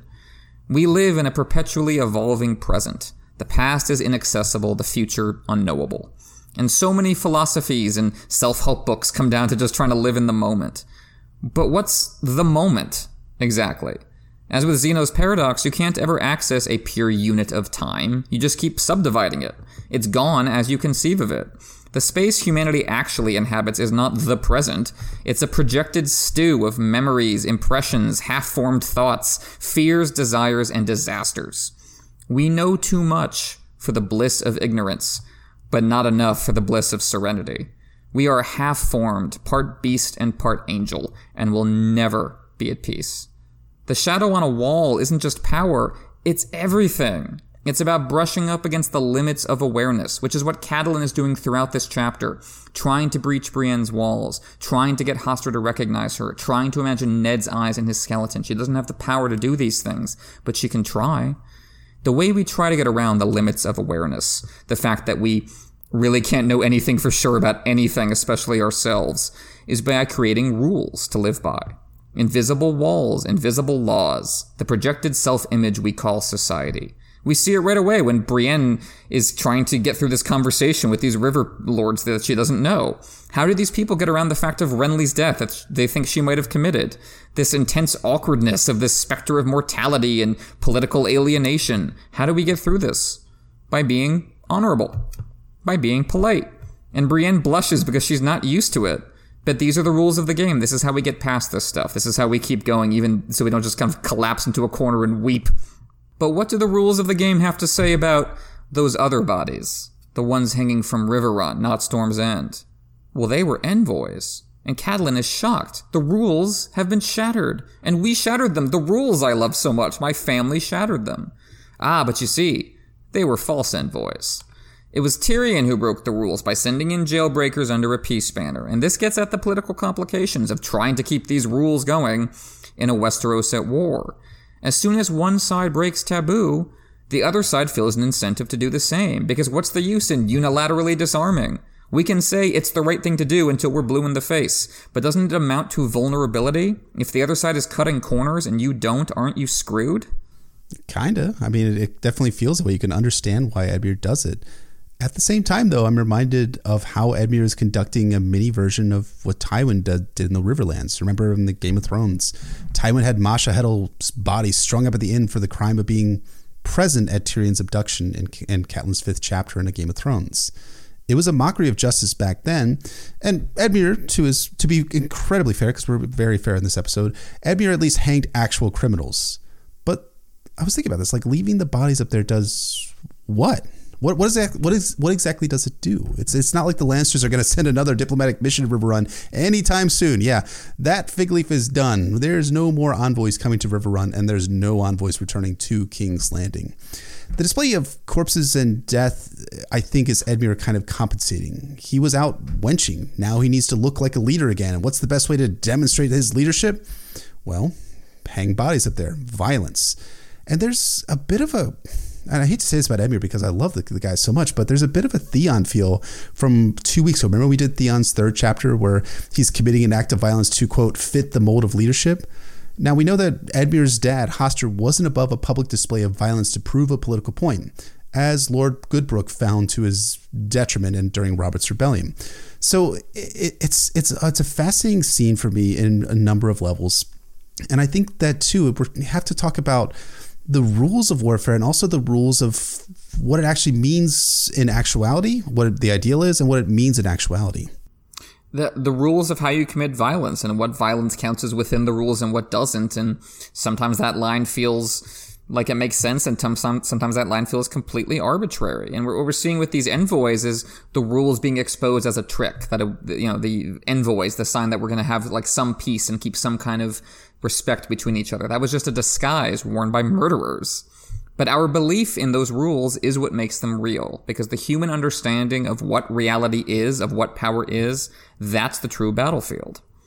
Edmure was not the instigator here, but as Jaime points out later in the book, Tyrion was acting to save his brother. Would Robb do any differently? Who's to say? It's not the political or personal motivations on their own that caused disaster. It's the combination of the two. It's the inflation of personal needs to a continental scale. It's the demand that your internal turmoil be externalized onto the landscape, that the very rivers and trees and people around you must orbit your presence and deal with your bullshit. The protagonist delusion that haunts good works every bit as much as evil ones. Our inability to reconcile our internal conflicts makes it impossible to even conceive of reconciling our external conflicts. One of the great struggles in human history for societies and individuals is what's more important, the body or the soul? Which do you free first? Which one will resolve the other? Catelyn is struggling with that in this chapter, and ultimately she doesn't know. It's hard not knowing the answer to that question, right? It's our great glory and our great sadness, I think is how George might put it. And I think that's really powerful stuff that George integrates into this chapter, into A Song of Ice and Fire in total. But now we get to talk about, and we get to go away from all of Emmett's wonderful poetry and all of the wonderful things he's been saying all along. We appreciate everyone saying all the nice things about Emmett in the chat. It's awesome. And we get to get down to the dirty and the gritty. We get to get into the war shit, baby. We're back on the battlefront. And I think one of the pleasures of this chapter is kind of rediscovering a forgotten part of the War of the Five Kings. Is that a pleasurable part of the chapter? I don't know. Maybe whatever. It's Edmure Tully versus Tywin Lannister, the battle that absolutely decides the fate of the War of the Five Kings and that nobody remembers. What people most remember about this part of the war is what happens in A Storm of Swords when Robb and Brendan return from the Westerlands. But the strategic situations for the Lannisters and Tullys, coupled with their battle plans, is a vital part in understanding what's to come for the story, both in the Blackwater and the Red Wedding. So let's talk about the strategic picture. And you can't see it, but I have a nice big map here in our document notes, which you can see as a patron when it comes out next week. So with Tywin Lannister booking it westward from Harrenhal in hopes of making it out to the Westerlands, he is hoping to confront Robb Stark and defeat him as Robb Stark is despoiling the Westerlands. So let's pause and broaden out briefly. Let's look at the Lannister position first. In short, it's bad.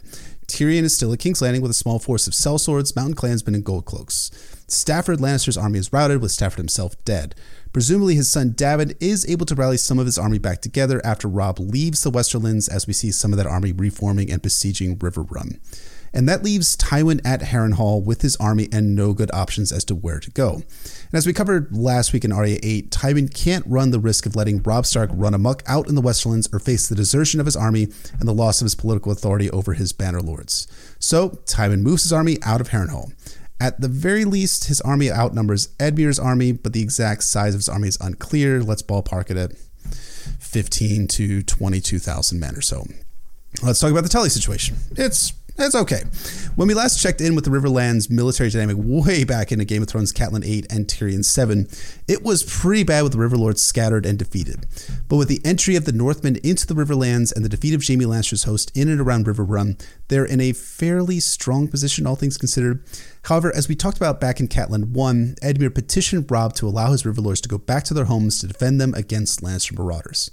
And of course, Robb reluctantly agreed to allow the Riverlords to go home, and some, like the Derry Boyd, were unfortunately murdered by Gregor Clegane as they were picked off kind of one by one. But now with the Lannister army days away from forcing an attempt into the Riverlands to get into the Westerlands, Edmure is bringing his Riverlords and their hosts back together for battle. Now, this is something that kind of escaped my attention before coming onto this chapter and rereading it, but the reason Edmure can do this, bring his army together, is that we know from Arya's Clash chapters, Amory Lorch, Gregor Clegane, and the Bloody Mummers have all returned to Harrenhal, so they're not out there raiding into all of the lands and reaving and ravaging around there. So the lands of the various Riverlords are not under direct threat at the moment from Lannister reavers. Still, Edmure counts that he has about 11,000 soldiers to face Tywin's army. Additionally, Edmure has an additional force in Roose Bolton that is advancing on Harrenhal from the north. That cannot possibly go wrong, right? Wrong. So let's talk about Edmure's strategic plan here as he's talking with Catelyn. It's easy to reduce Edmure's plan to block the Lannister advance into the Riverlands because that in and of itself is not a good plan. It's dumb. But there's a degree of complexity in what Edmure is proposing that I hadn't really put together until doing this reread.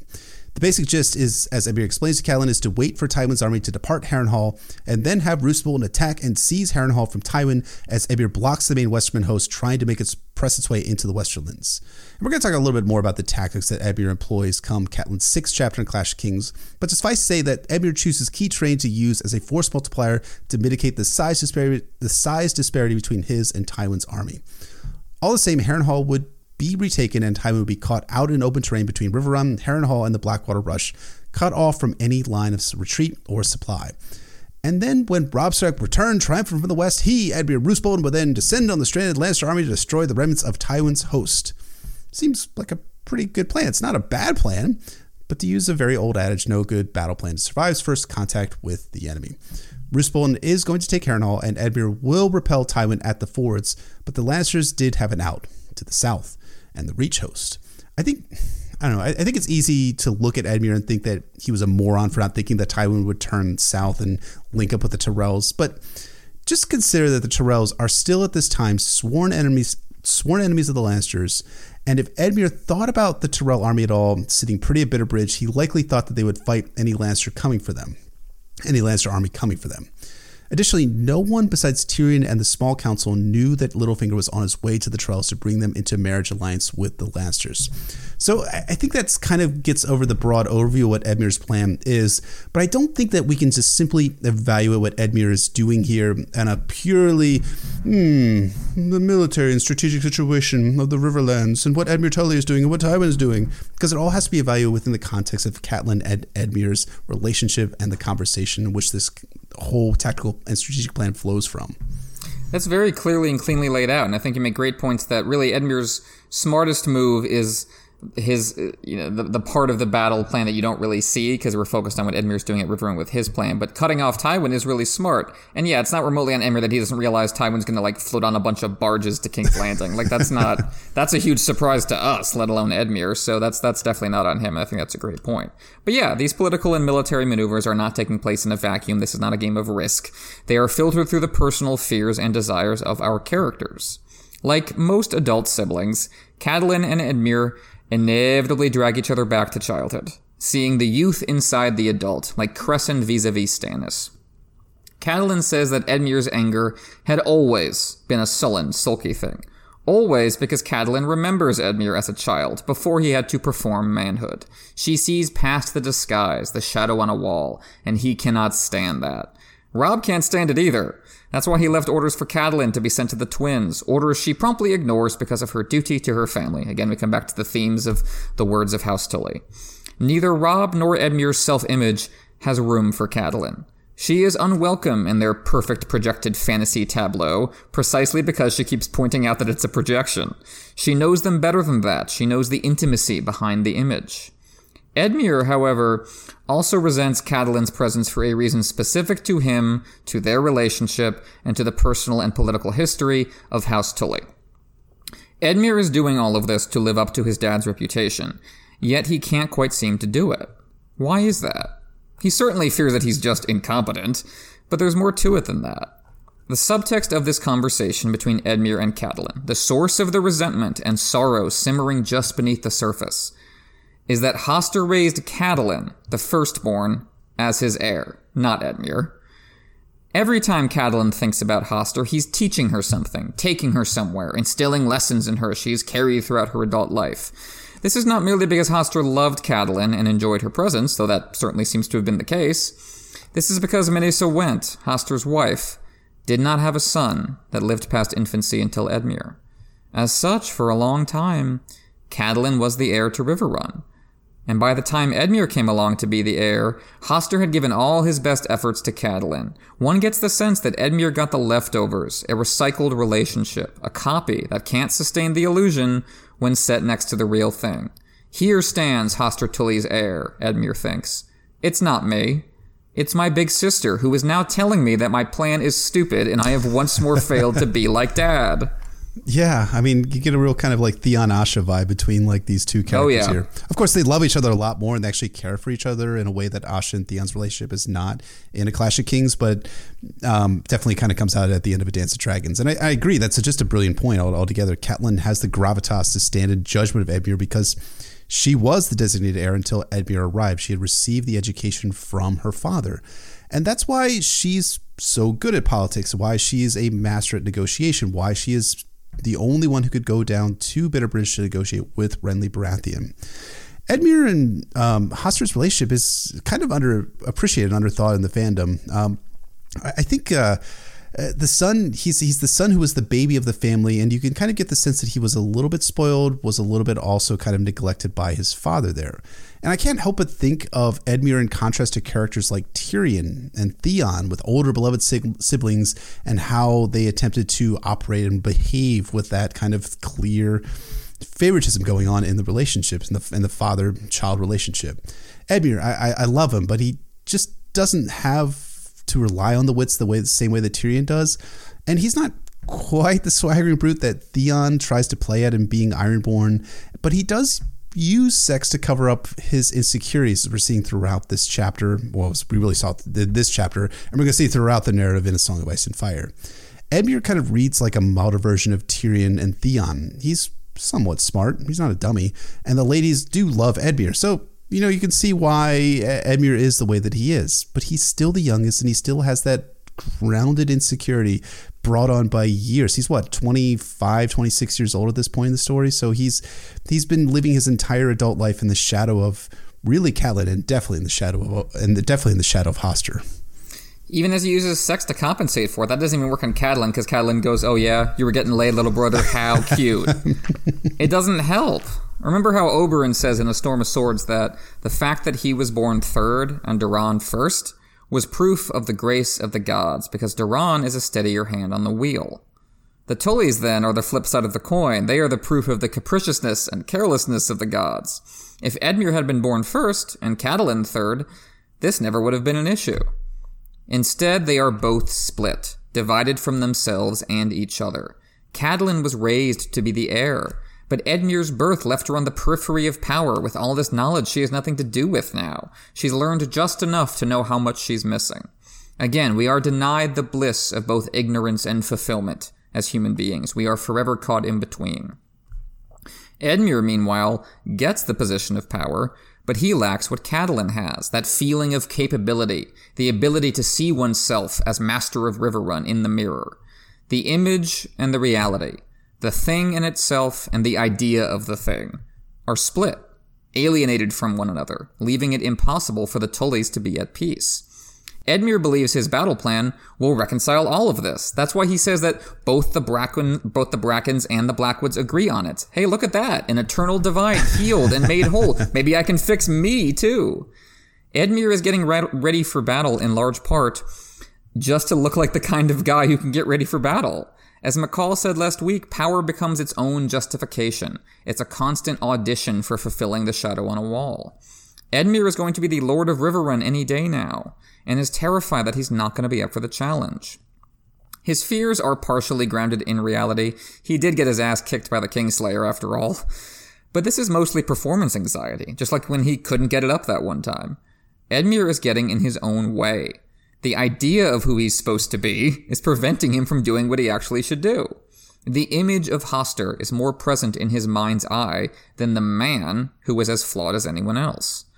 Catelyn points out that they have nothing to gain and everything to lose by meeting Tywin in the field. He is not coming to attack Riverrun. He is fighting for his own lands. Fighting him guarantees that he and his reavers stay here. It could potentially make things more dangerous for the people Edmure is sworn to protect. But all the world is a stage, and Edmure is performing. Like Theon, as you were saying, he feels the need to thrust his dick in the wind and do some great deed to be remembered. And he is responding to real political incentives, to be fair to him. He does need to keep his fractious bannermen in line after Hoster dies, which is going to be hard. He needs to prove that when he calls the banners, they will come. That means something. But it doesn't mean everything. Edmure commands Roose to take Harrenhal, and to take the men that Robb left behind to keep an eye on the Freys. The Red Wedding cannot happen without both of those things. All because Edmure conjured up a battle out of thin air for role-playing purposes, like George is an artist on commission and Edmure is paying him to write a battle for him. It's about grasping for what can't be grasped, trying to get back the battle he lost, trying to get back the father he's losing, trying to be someone from the songs, set-dressing reality until it looks like the theater playing constantly in your head. Scientist and philosopher Blaise Pascal said that all of humanity's problems stem from man's inability to sit quietly in a room alone. A Song of Ice and Fire fandom writer Adam Feldman said that our problem is that even when we get a taste of peace, we decide that war tastes better. And both could have been written about Edmure Tully. Here's the point where we have this bitter disagreement about Edmure Tully. Clearly, right? the feud begins. We're gonna talk about reach to the screen and go toe to toe with you. I mean, it's part of the issue though. If we're being totally honest, as we often are, is part of the issue that Edmure doesn't know Robb's plan here. Now, I'm not suggesting the personal isn't deeply intertwined with the political for Edmure, but if he had the knowledge of what his nephew was doing, might he have reacted accordingly? Might he have let Tywin go into the Riverlands and through the Westerlands? Now, again, as I was saying, the personal is very much part of the political for Edmure here. He is very much, as he says in Catelyn's 6th chapter, tell father I have gone to fight on him. Tell him that he could be proud of his son one more time. So there's definitely a major component of that going on here. But to give Edmure a sliver of credit, he thinks he is trying to help Robb by isolating Tywin in the Riverlands so that Robb can bring his army back from the west and everyone can converge on Tywin en masse. Now, I do think you're right to suggest that a lot of that is a heaping scoop of rationalization for Edmure, but there is political and military purpose for what Edmure is doing here. Anyways, hi, I'm a member of the Edmure did only a few things wrong Defense Leagues. I will see you again in a Storm Swords Catelyn 2. I agree. I think it's not that Edmure's plans are completely terrible. It's just, I can't imagine what he thinks Robb is going to think of this. It's as Robb says, Edmure, you can't imagine I stayed in the West for plunder. And as the Wendell Manderly says in this chapter, nothing gets a Lannister running like a threat to gold. So people are kind of independently figuring out that Robb's plan is what it is. But you know what? I'm being very hard on our boy here. Let's flip the coin around. While Edmure sows the seeds of destruction with one hand, he kindles the embers of hope with the other. When Catelyn demands to know who all these other people are running all around their father's castle, Edmure responds, "My people. They were afraid." You see why Catelyn has my favorite POV chapters in The Clash of Kings. This is a tossed-off, incidental moment, utterly ancillary to both the larger movements of the plot and the overall arc of our POV character, and yet it's one of my favorite lines in the whole story. The casual nature of it is key to what makes it so great. Edmure doesn't even get why this should be a big deal, and it really shouldn't be. It's only remarkable in context. It's only remarkable because the bar has fallen so low in a world at war. It's not that Edmure has taken a step forward, it's that everyone else stepped back. He's not going above and beyond, he is literally fulfilling his duty. Protection is what lords are supposed to offer their people. It's what they're supposed to give back in exchange for, not having to work for a living. You labor in the farms and the forests, the rivers and the mines, and you give up a chunk of what is produced by your labor so that we, the Tullys, don't have to. In exchange for that, we will protect those farms and forests and rivers and mines. We will protect you and your partners and your children with our lives. Yet where are they now, these shields of men? Where are the valiant protectors that both the laws and the stories say should be here defending their people? They are absent, or worse. Some are not content with merely neglecting the small folk and are preying on them. As Mira tells Bran, sometimes the knights are the monsters. It turns out it was all a con. This whole system Catelyn believes in. It was a rope ladder dangling out of reach up to a treehouse that you helped build and now you can't access. The songs and stories lie to you, not to protect you, but so that you don't notice that all the wealth and power is going one way in this relationship, and all that's coming back the other way is fire and blood. This is not something that can be safely locked away in the past, covered up with the gauzy, gossamer veil of high fantasy. Our modern finance capitalism is, to a large degree, a house of cards that can collapse just by looking at it too closely. We talk about economic crises in terms of bubbles bursting. Well, is that not also how we talk about people when their worldview falls apart, that my bubble burst? I thought I was investing in my future. Instead, I was being drained dry. I was being treated like a resource, like I belonged to another human being to make them wealthy. And that's the great ambiguity of Edmure's statement here.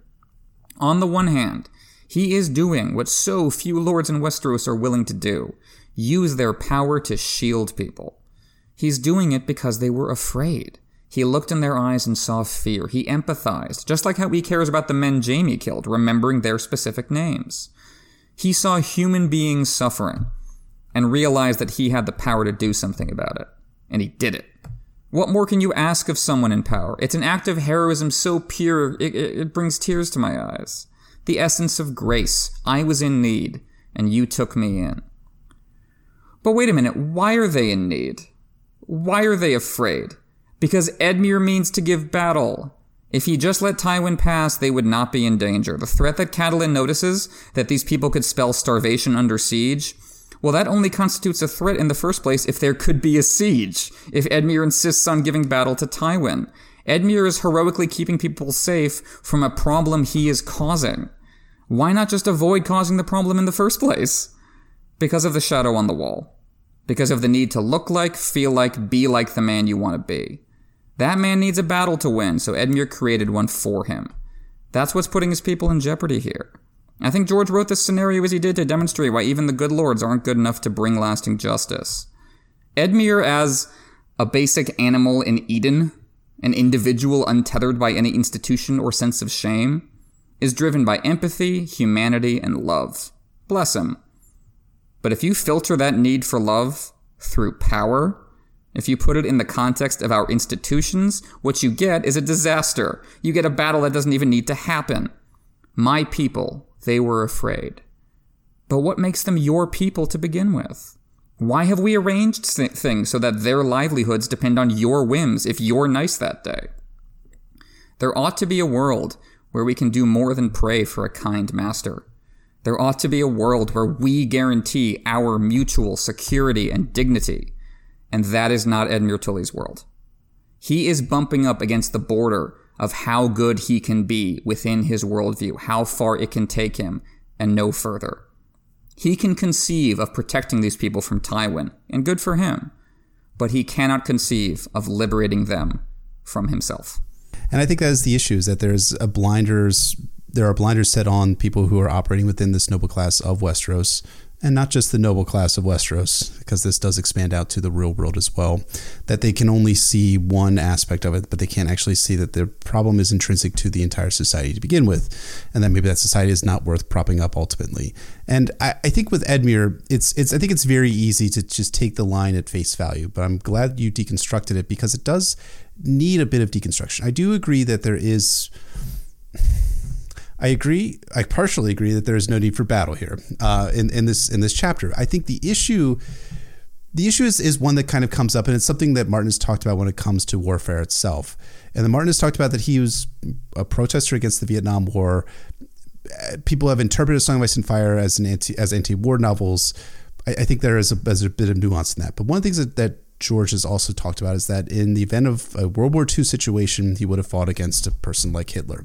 And I guess the question I have for you, and maybe this is something we could table for a later discussion, is what do you do when you have an Adolf Hitler? What do you do when there's a Tywin Lannister heading directly for your people here? Edmure can't change the world. I mean, I think he definitely has blinders on for the world as a whole, but I think you have to also ask the question of what he's supposed to do when he can't change society, but he does have a monster aiming right for him and his people. I think that's, definitely a justifiable point that, Edmure has to, he doesn't have good options, and he has to, pick the best one available and keep the most people alive he can. And I think that's definitely true. I think, thinking about the World War II example, I just think about, I think about stuff like Operation Paperclip, and I think about all the ways in which, the possibility for a really better world after World War II, a lot of them really just didn't happen. And I think that's not because we shouldn't have beaten Hitler, or because Hitler wasn't that bad a guy, or any such nonsense. It's because we told ourselves that because we're fighting Hitler, we must be great. And there must be no problems with how we're doing things, and we have nothing to learn. And the fact that the Nazis learned race science from America is not a problem at all, and we don't have to think about that. That it's not that you shouldn't go out and fight evil. It's that you shouldn't assume that just because you're fighting evil, that means you're good. I think that's my kind of takeaway. I think it's a really good takeaway, and I absolutely agree with it 100%. That just because we are fighting a monster doesn't mean that we can't do both monstrous actions and become monstrous ourselves. I think that's very important. Well said, sir. Yeah, agreed. But so, Catelyn and Edmure reconcile as best they can. A reassurance and a kiss on Edmure's cheek to let him know that the reassurance is genuine, that the inside matches the outside. You cross that border as best you can. Only then can Catelyn take her pilgrimage to the decaying godhead of Riverrun, and all the lives that have run like rivers through it, their father, Hoster Tully. He is a strong man and proud, in Catelyn's memories, a rock-solid foundation, like the castle, amidst the endless rivers of life that erode and transform everything. Catelyn repeatedly associates Hoster with the castle and the land. He is the protagonist of the Riverlands as far as she's concerned, the center around which they all orbit. And you can see a Fisher King framework here, a spiritual understanding of the world that dovetails with Catelyn's political understanding of the world. But George is not necessarily endorsing this viewpoint. He wants us to understand that this is how Catelyn sees the world. But I think we are supposed to realize that this spiritual perspective exists to justify the political perspective. If Hoster is the castle, is the land, is the rivers, then the notion that the system needs changing seems not only dangerous, but absurd on the face of it.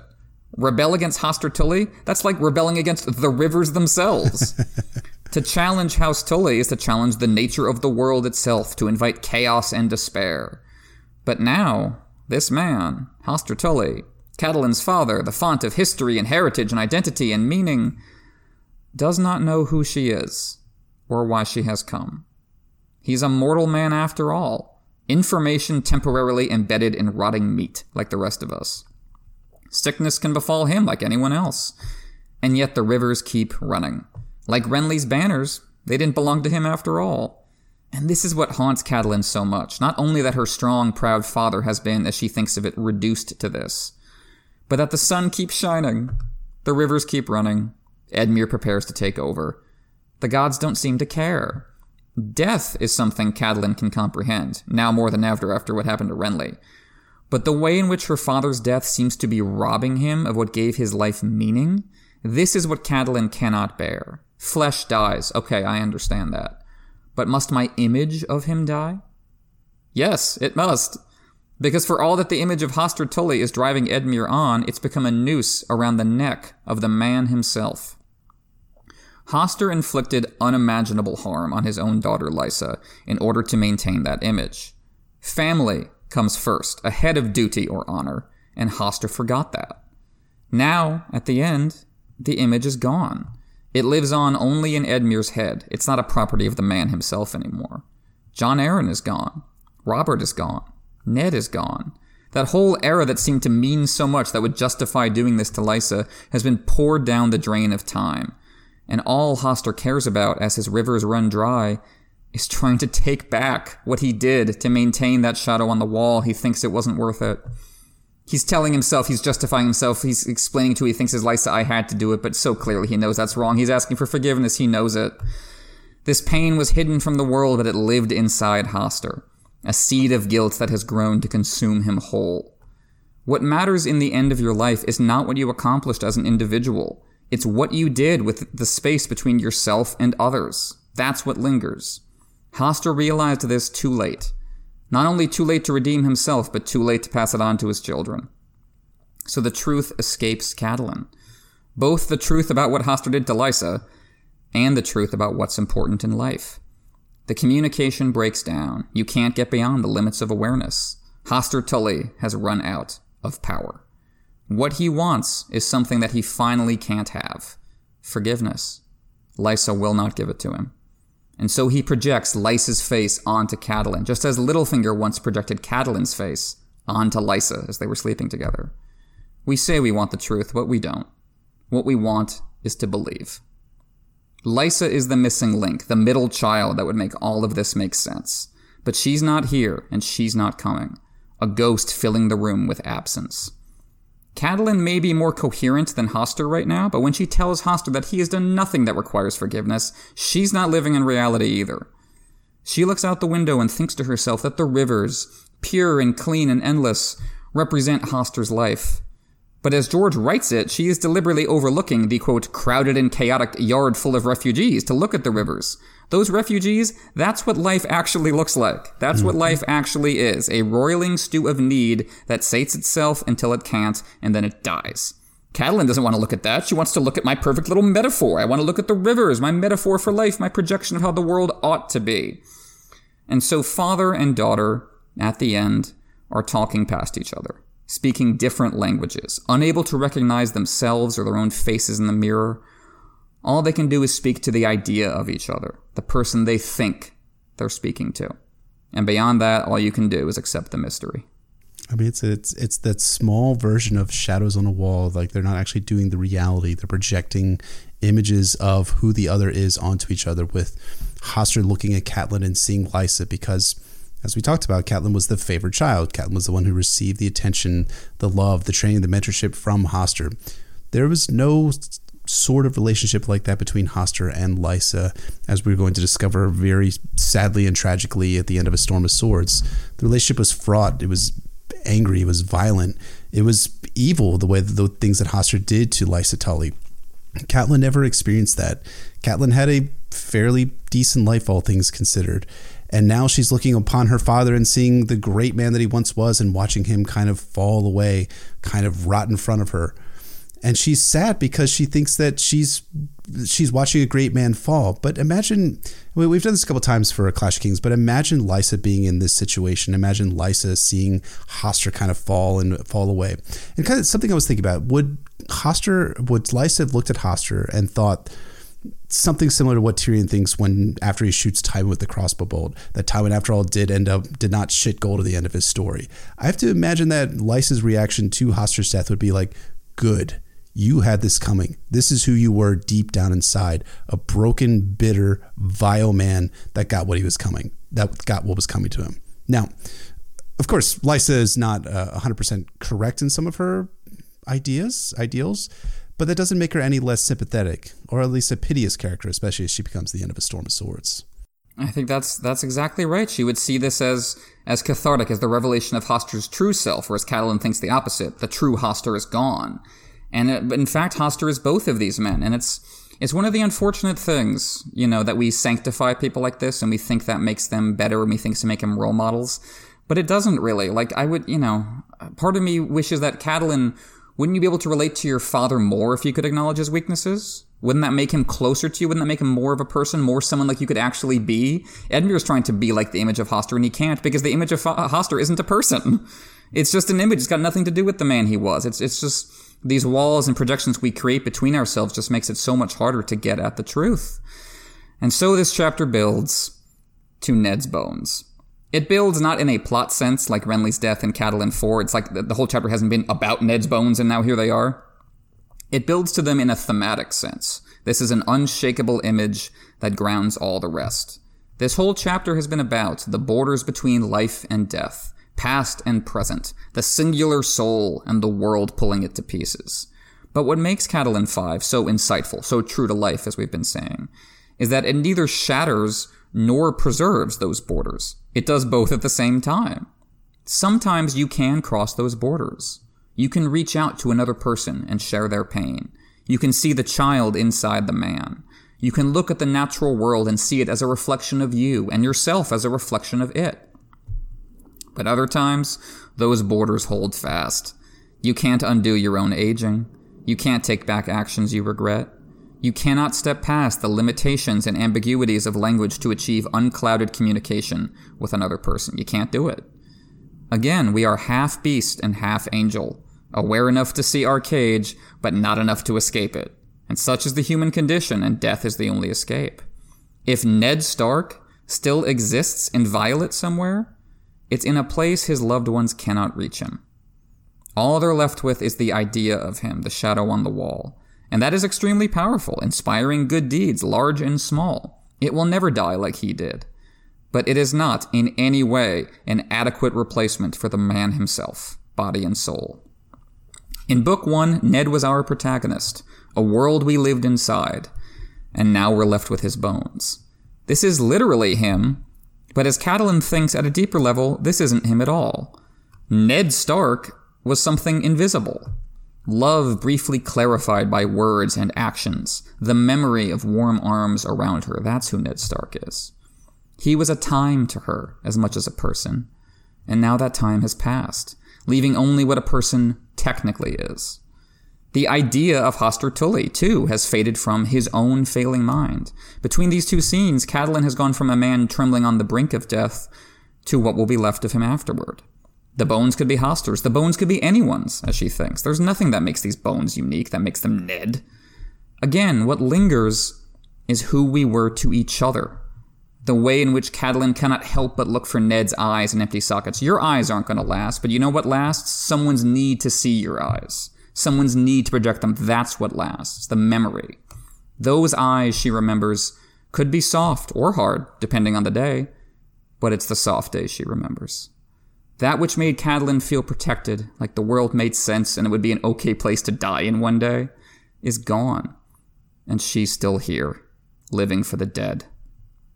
Tyrion sent Ned's bones, he said, as a gesture of peace and reconciliation, trying to move on from the dead, focus on healing the living. But as he did that with one hand, he sent in false envoys with the other, ensuring the conflict continues. He held back Ned's sword, and Robb will keep fighting with his sword to get that sword back. Round and round it goes, and no one sets the damn things down.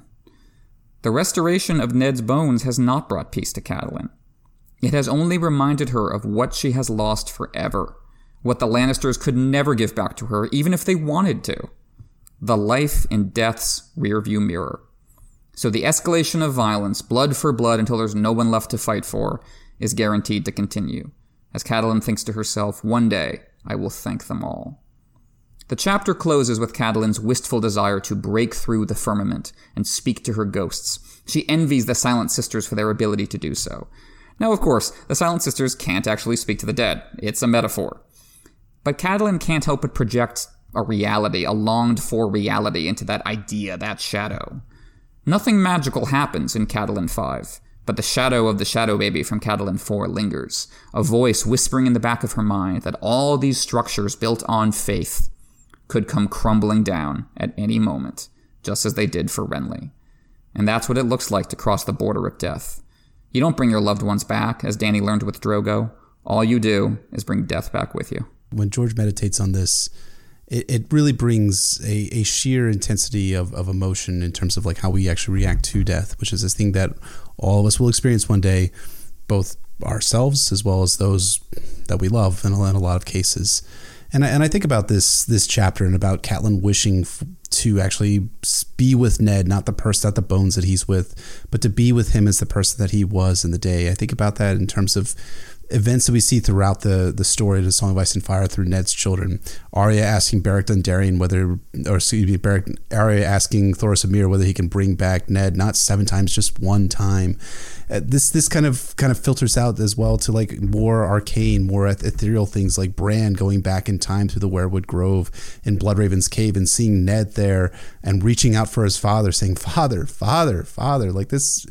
It's an amazing reflection on how we as humans, how we look at death and want a restoration of death and want to have a restoration from death and want to have that life again from the people, from their loved ones, and ultimately from ourselves as well. I think that's one of the hard things that all of us have to encounter one day in our lives, is that it's all going to end. There's all a finite place where it ends, and we're only bones ultimately. And all that's left of us is our memories, and that's a sobering way to kind of close the discussion portion of this chapter. But I think it's a true and authentic way to do it, and a true and authentic chapter. Really perfect summary, sir. There's so many emotions going through, but I think you clarified them all really well there. So moving on to a foreshadowing and groundwork for this chapter. Roose will indeed take Harrenhal in Arya's next chapter, as Edmure sets up here, but it will only be a, quote, bloody business for the Lannister men, as Roose takes the castle by guile with Arya's help rather than by outright battle. Yeah, this is one of those things that you're like, wow, we're finally, like, Tywin's finally on the run. We're finally going to win, right? Harrenhal has taken... Tywin Lannister's been blocked from entering into the Riverlands. The good guys are about to win. Nah, I'm sorry. And in fact, the good guys, as we are going to find out when Roose Bolton takes Harrenhal, are not actually that good. As we were saying before, sometimes the people who are fighting against monsters can also be monsters themselves. Exactly right. Ourselves. Either way, all of us, we're all monsters. Mm-hmm. Speaking of Roose, his Frey marriage, which we learn about for the first time in this chapter, becomes very important indeed come the Red Wedding and the northern half of A Dance with Dragons, which revolves in large part around the Bolton-Frey alliance. At this point, though, there is no indication that a Lannister alliance is in the works with these families. Helman Tallheart has been there to keep an eye on the Freys, preventing them from making any such deal. And anyway, the war has not turned against Robb yet in such a way for that to make political sense for Lord Walder. So I think Roose is marrying a Frey woman. He's probably just making a smart alliance with a powerful house in this new joint kingdom. At most, I think he's thinking, hey, wouldn't it be nice that if I controlled the bridge? Wouldn't it be nice if I had the ability to deny the Northern Cavalry their bridge home if I felt like it? I think Roose is thinking that far and no further at this point. What about you? I think there's definitely an element of that. I think, too, you can look at what Roose Bolton does in marrying a Frey woman as attempting to replicate what his liege lord, as Robb, is doing. He's the one that's actually marrying a Frey girl, not the one who's going to be breaking the marriage contracts we're going to find with Robb. Technically at the end of A Clash of Kings, but if we find out in Storm of Swords, Catelyn too. I also think it's interesting, too, when you look at Roose Bolton and possibly see him also maybe replicating something along the lines of Southern ambitions in kind of a smaller way, because Roose Bolton is a secondary house. The Boltons are a secondary house to the Starks. He can't marry the daughter of House Tully. No, that's for the Starks. But he can marry a powerful, overmighty vassal in the form of the Freys. And then we have Martin Rivers. We have him talking in this chapter about Robb feeding Stafford Lannister's heart to Grey Wind.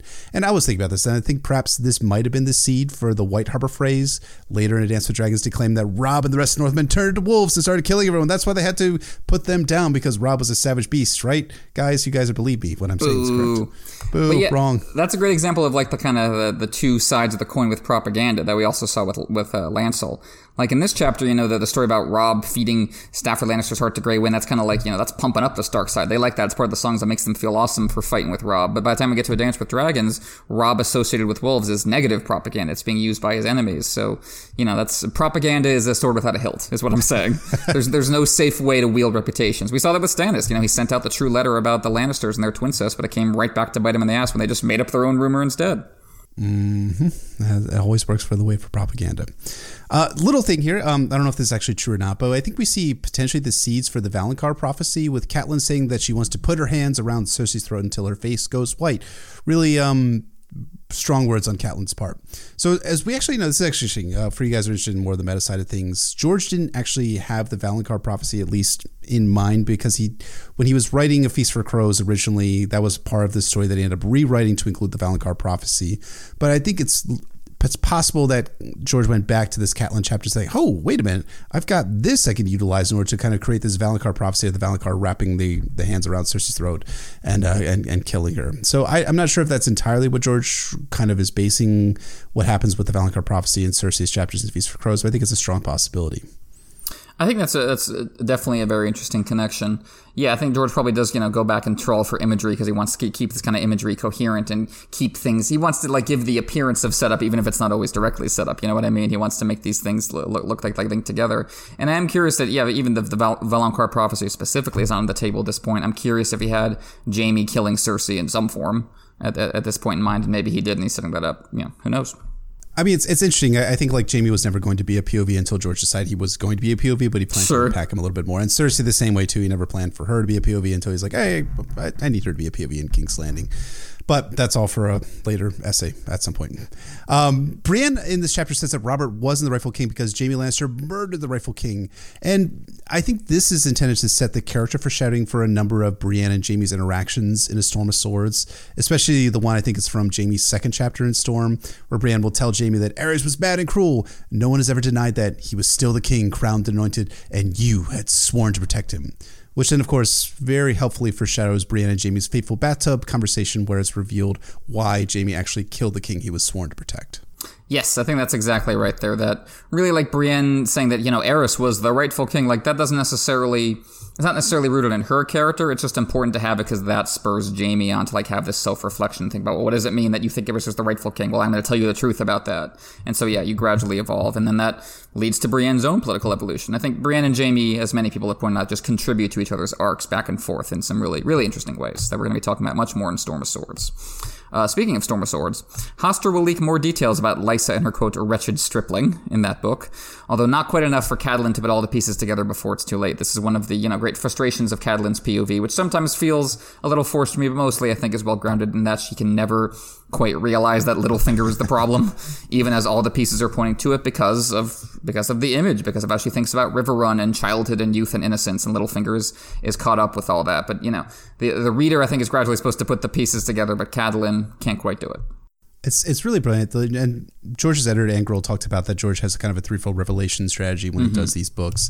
And we get the backstory of what we just started this whole podcast about the duel between Brandon Stark and Peter Baelish, which Catelyn thinks about back in, I can't remember which is Catelyn's 6th chapter from A Game of Thrones, I think I want to say.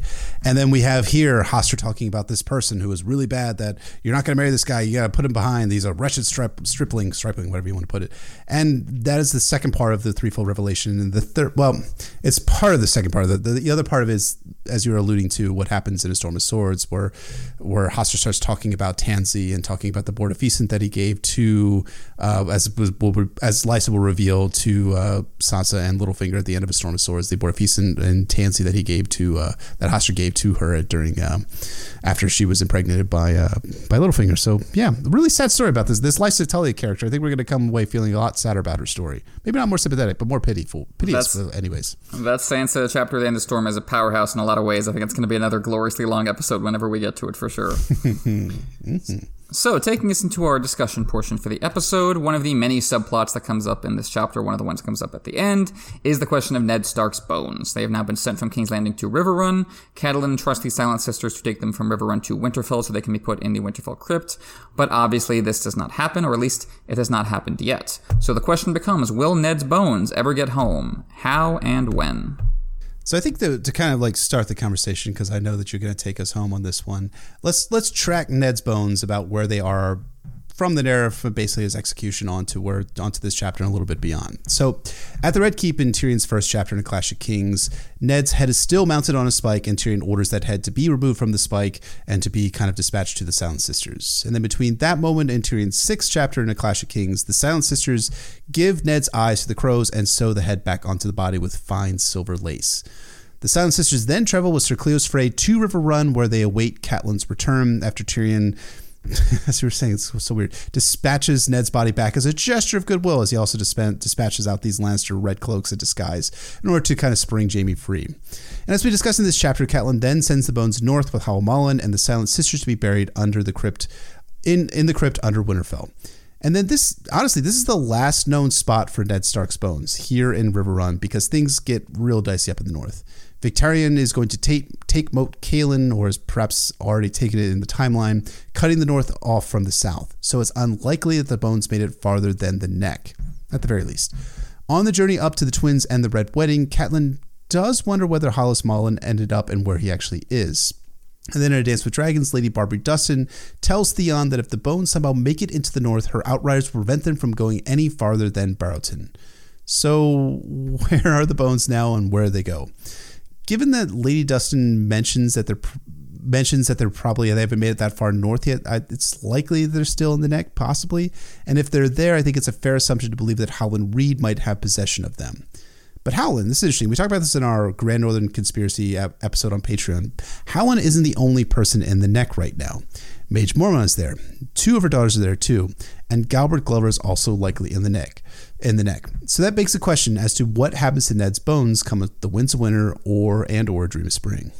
Absolutely. And it's important because, not because, of course, Ned's bones actually mean anything. As Catelyn said, it doesn't restore peace. It doesn't feel like Ned, but because of what we project into it. The bones are quite the potent metaphor, not only for the reader who wants to see the Stark family reconciled, but for the characters in universe. Catelyn isn't the only one projecting into these bones. Barbary Dustin is projecting too. Turns out there are some people in the North who didn't love Ned Stark all that much.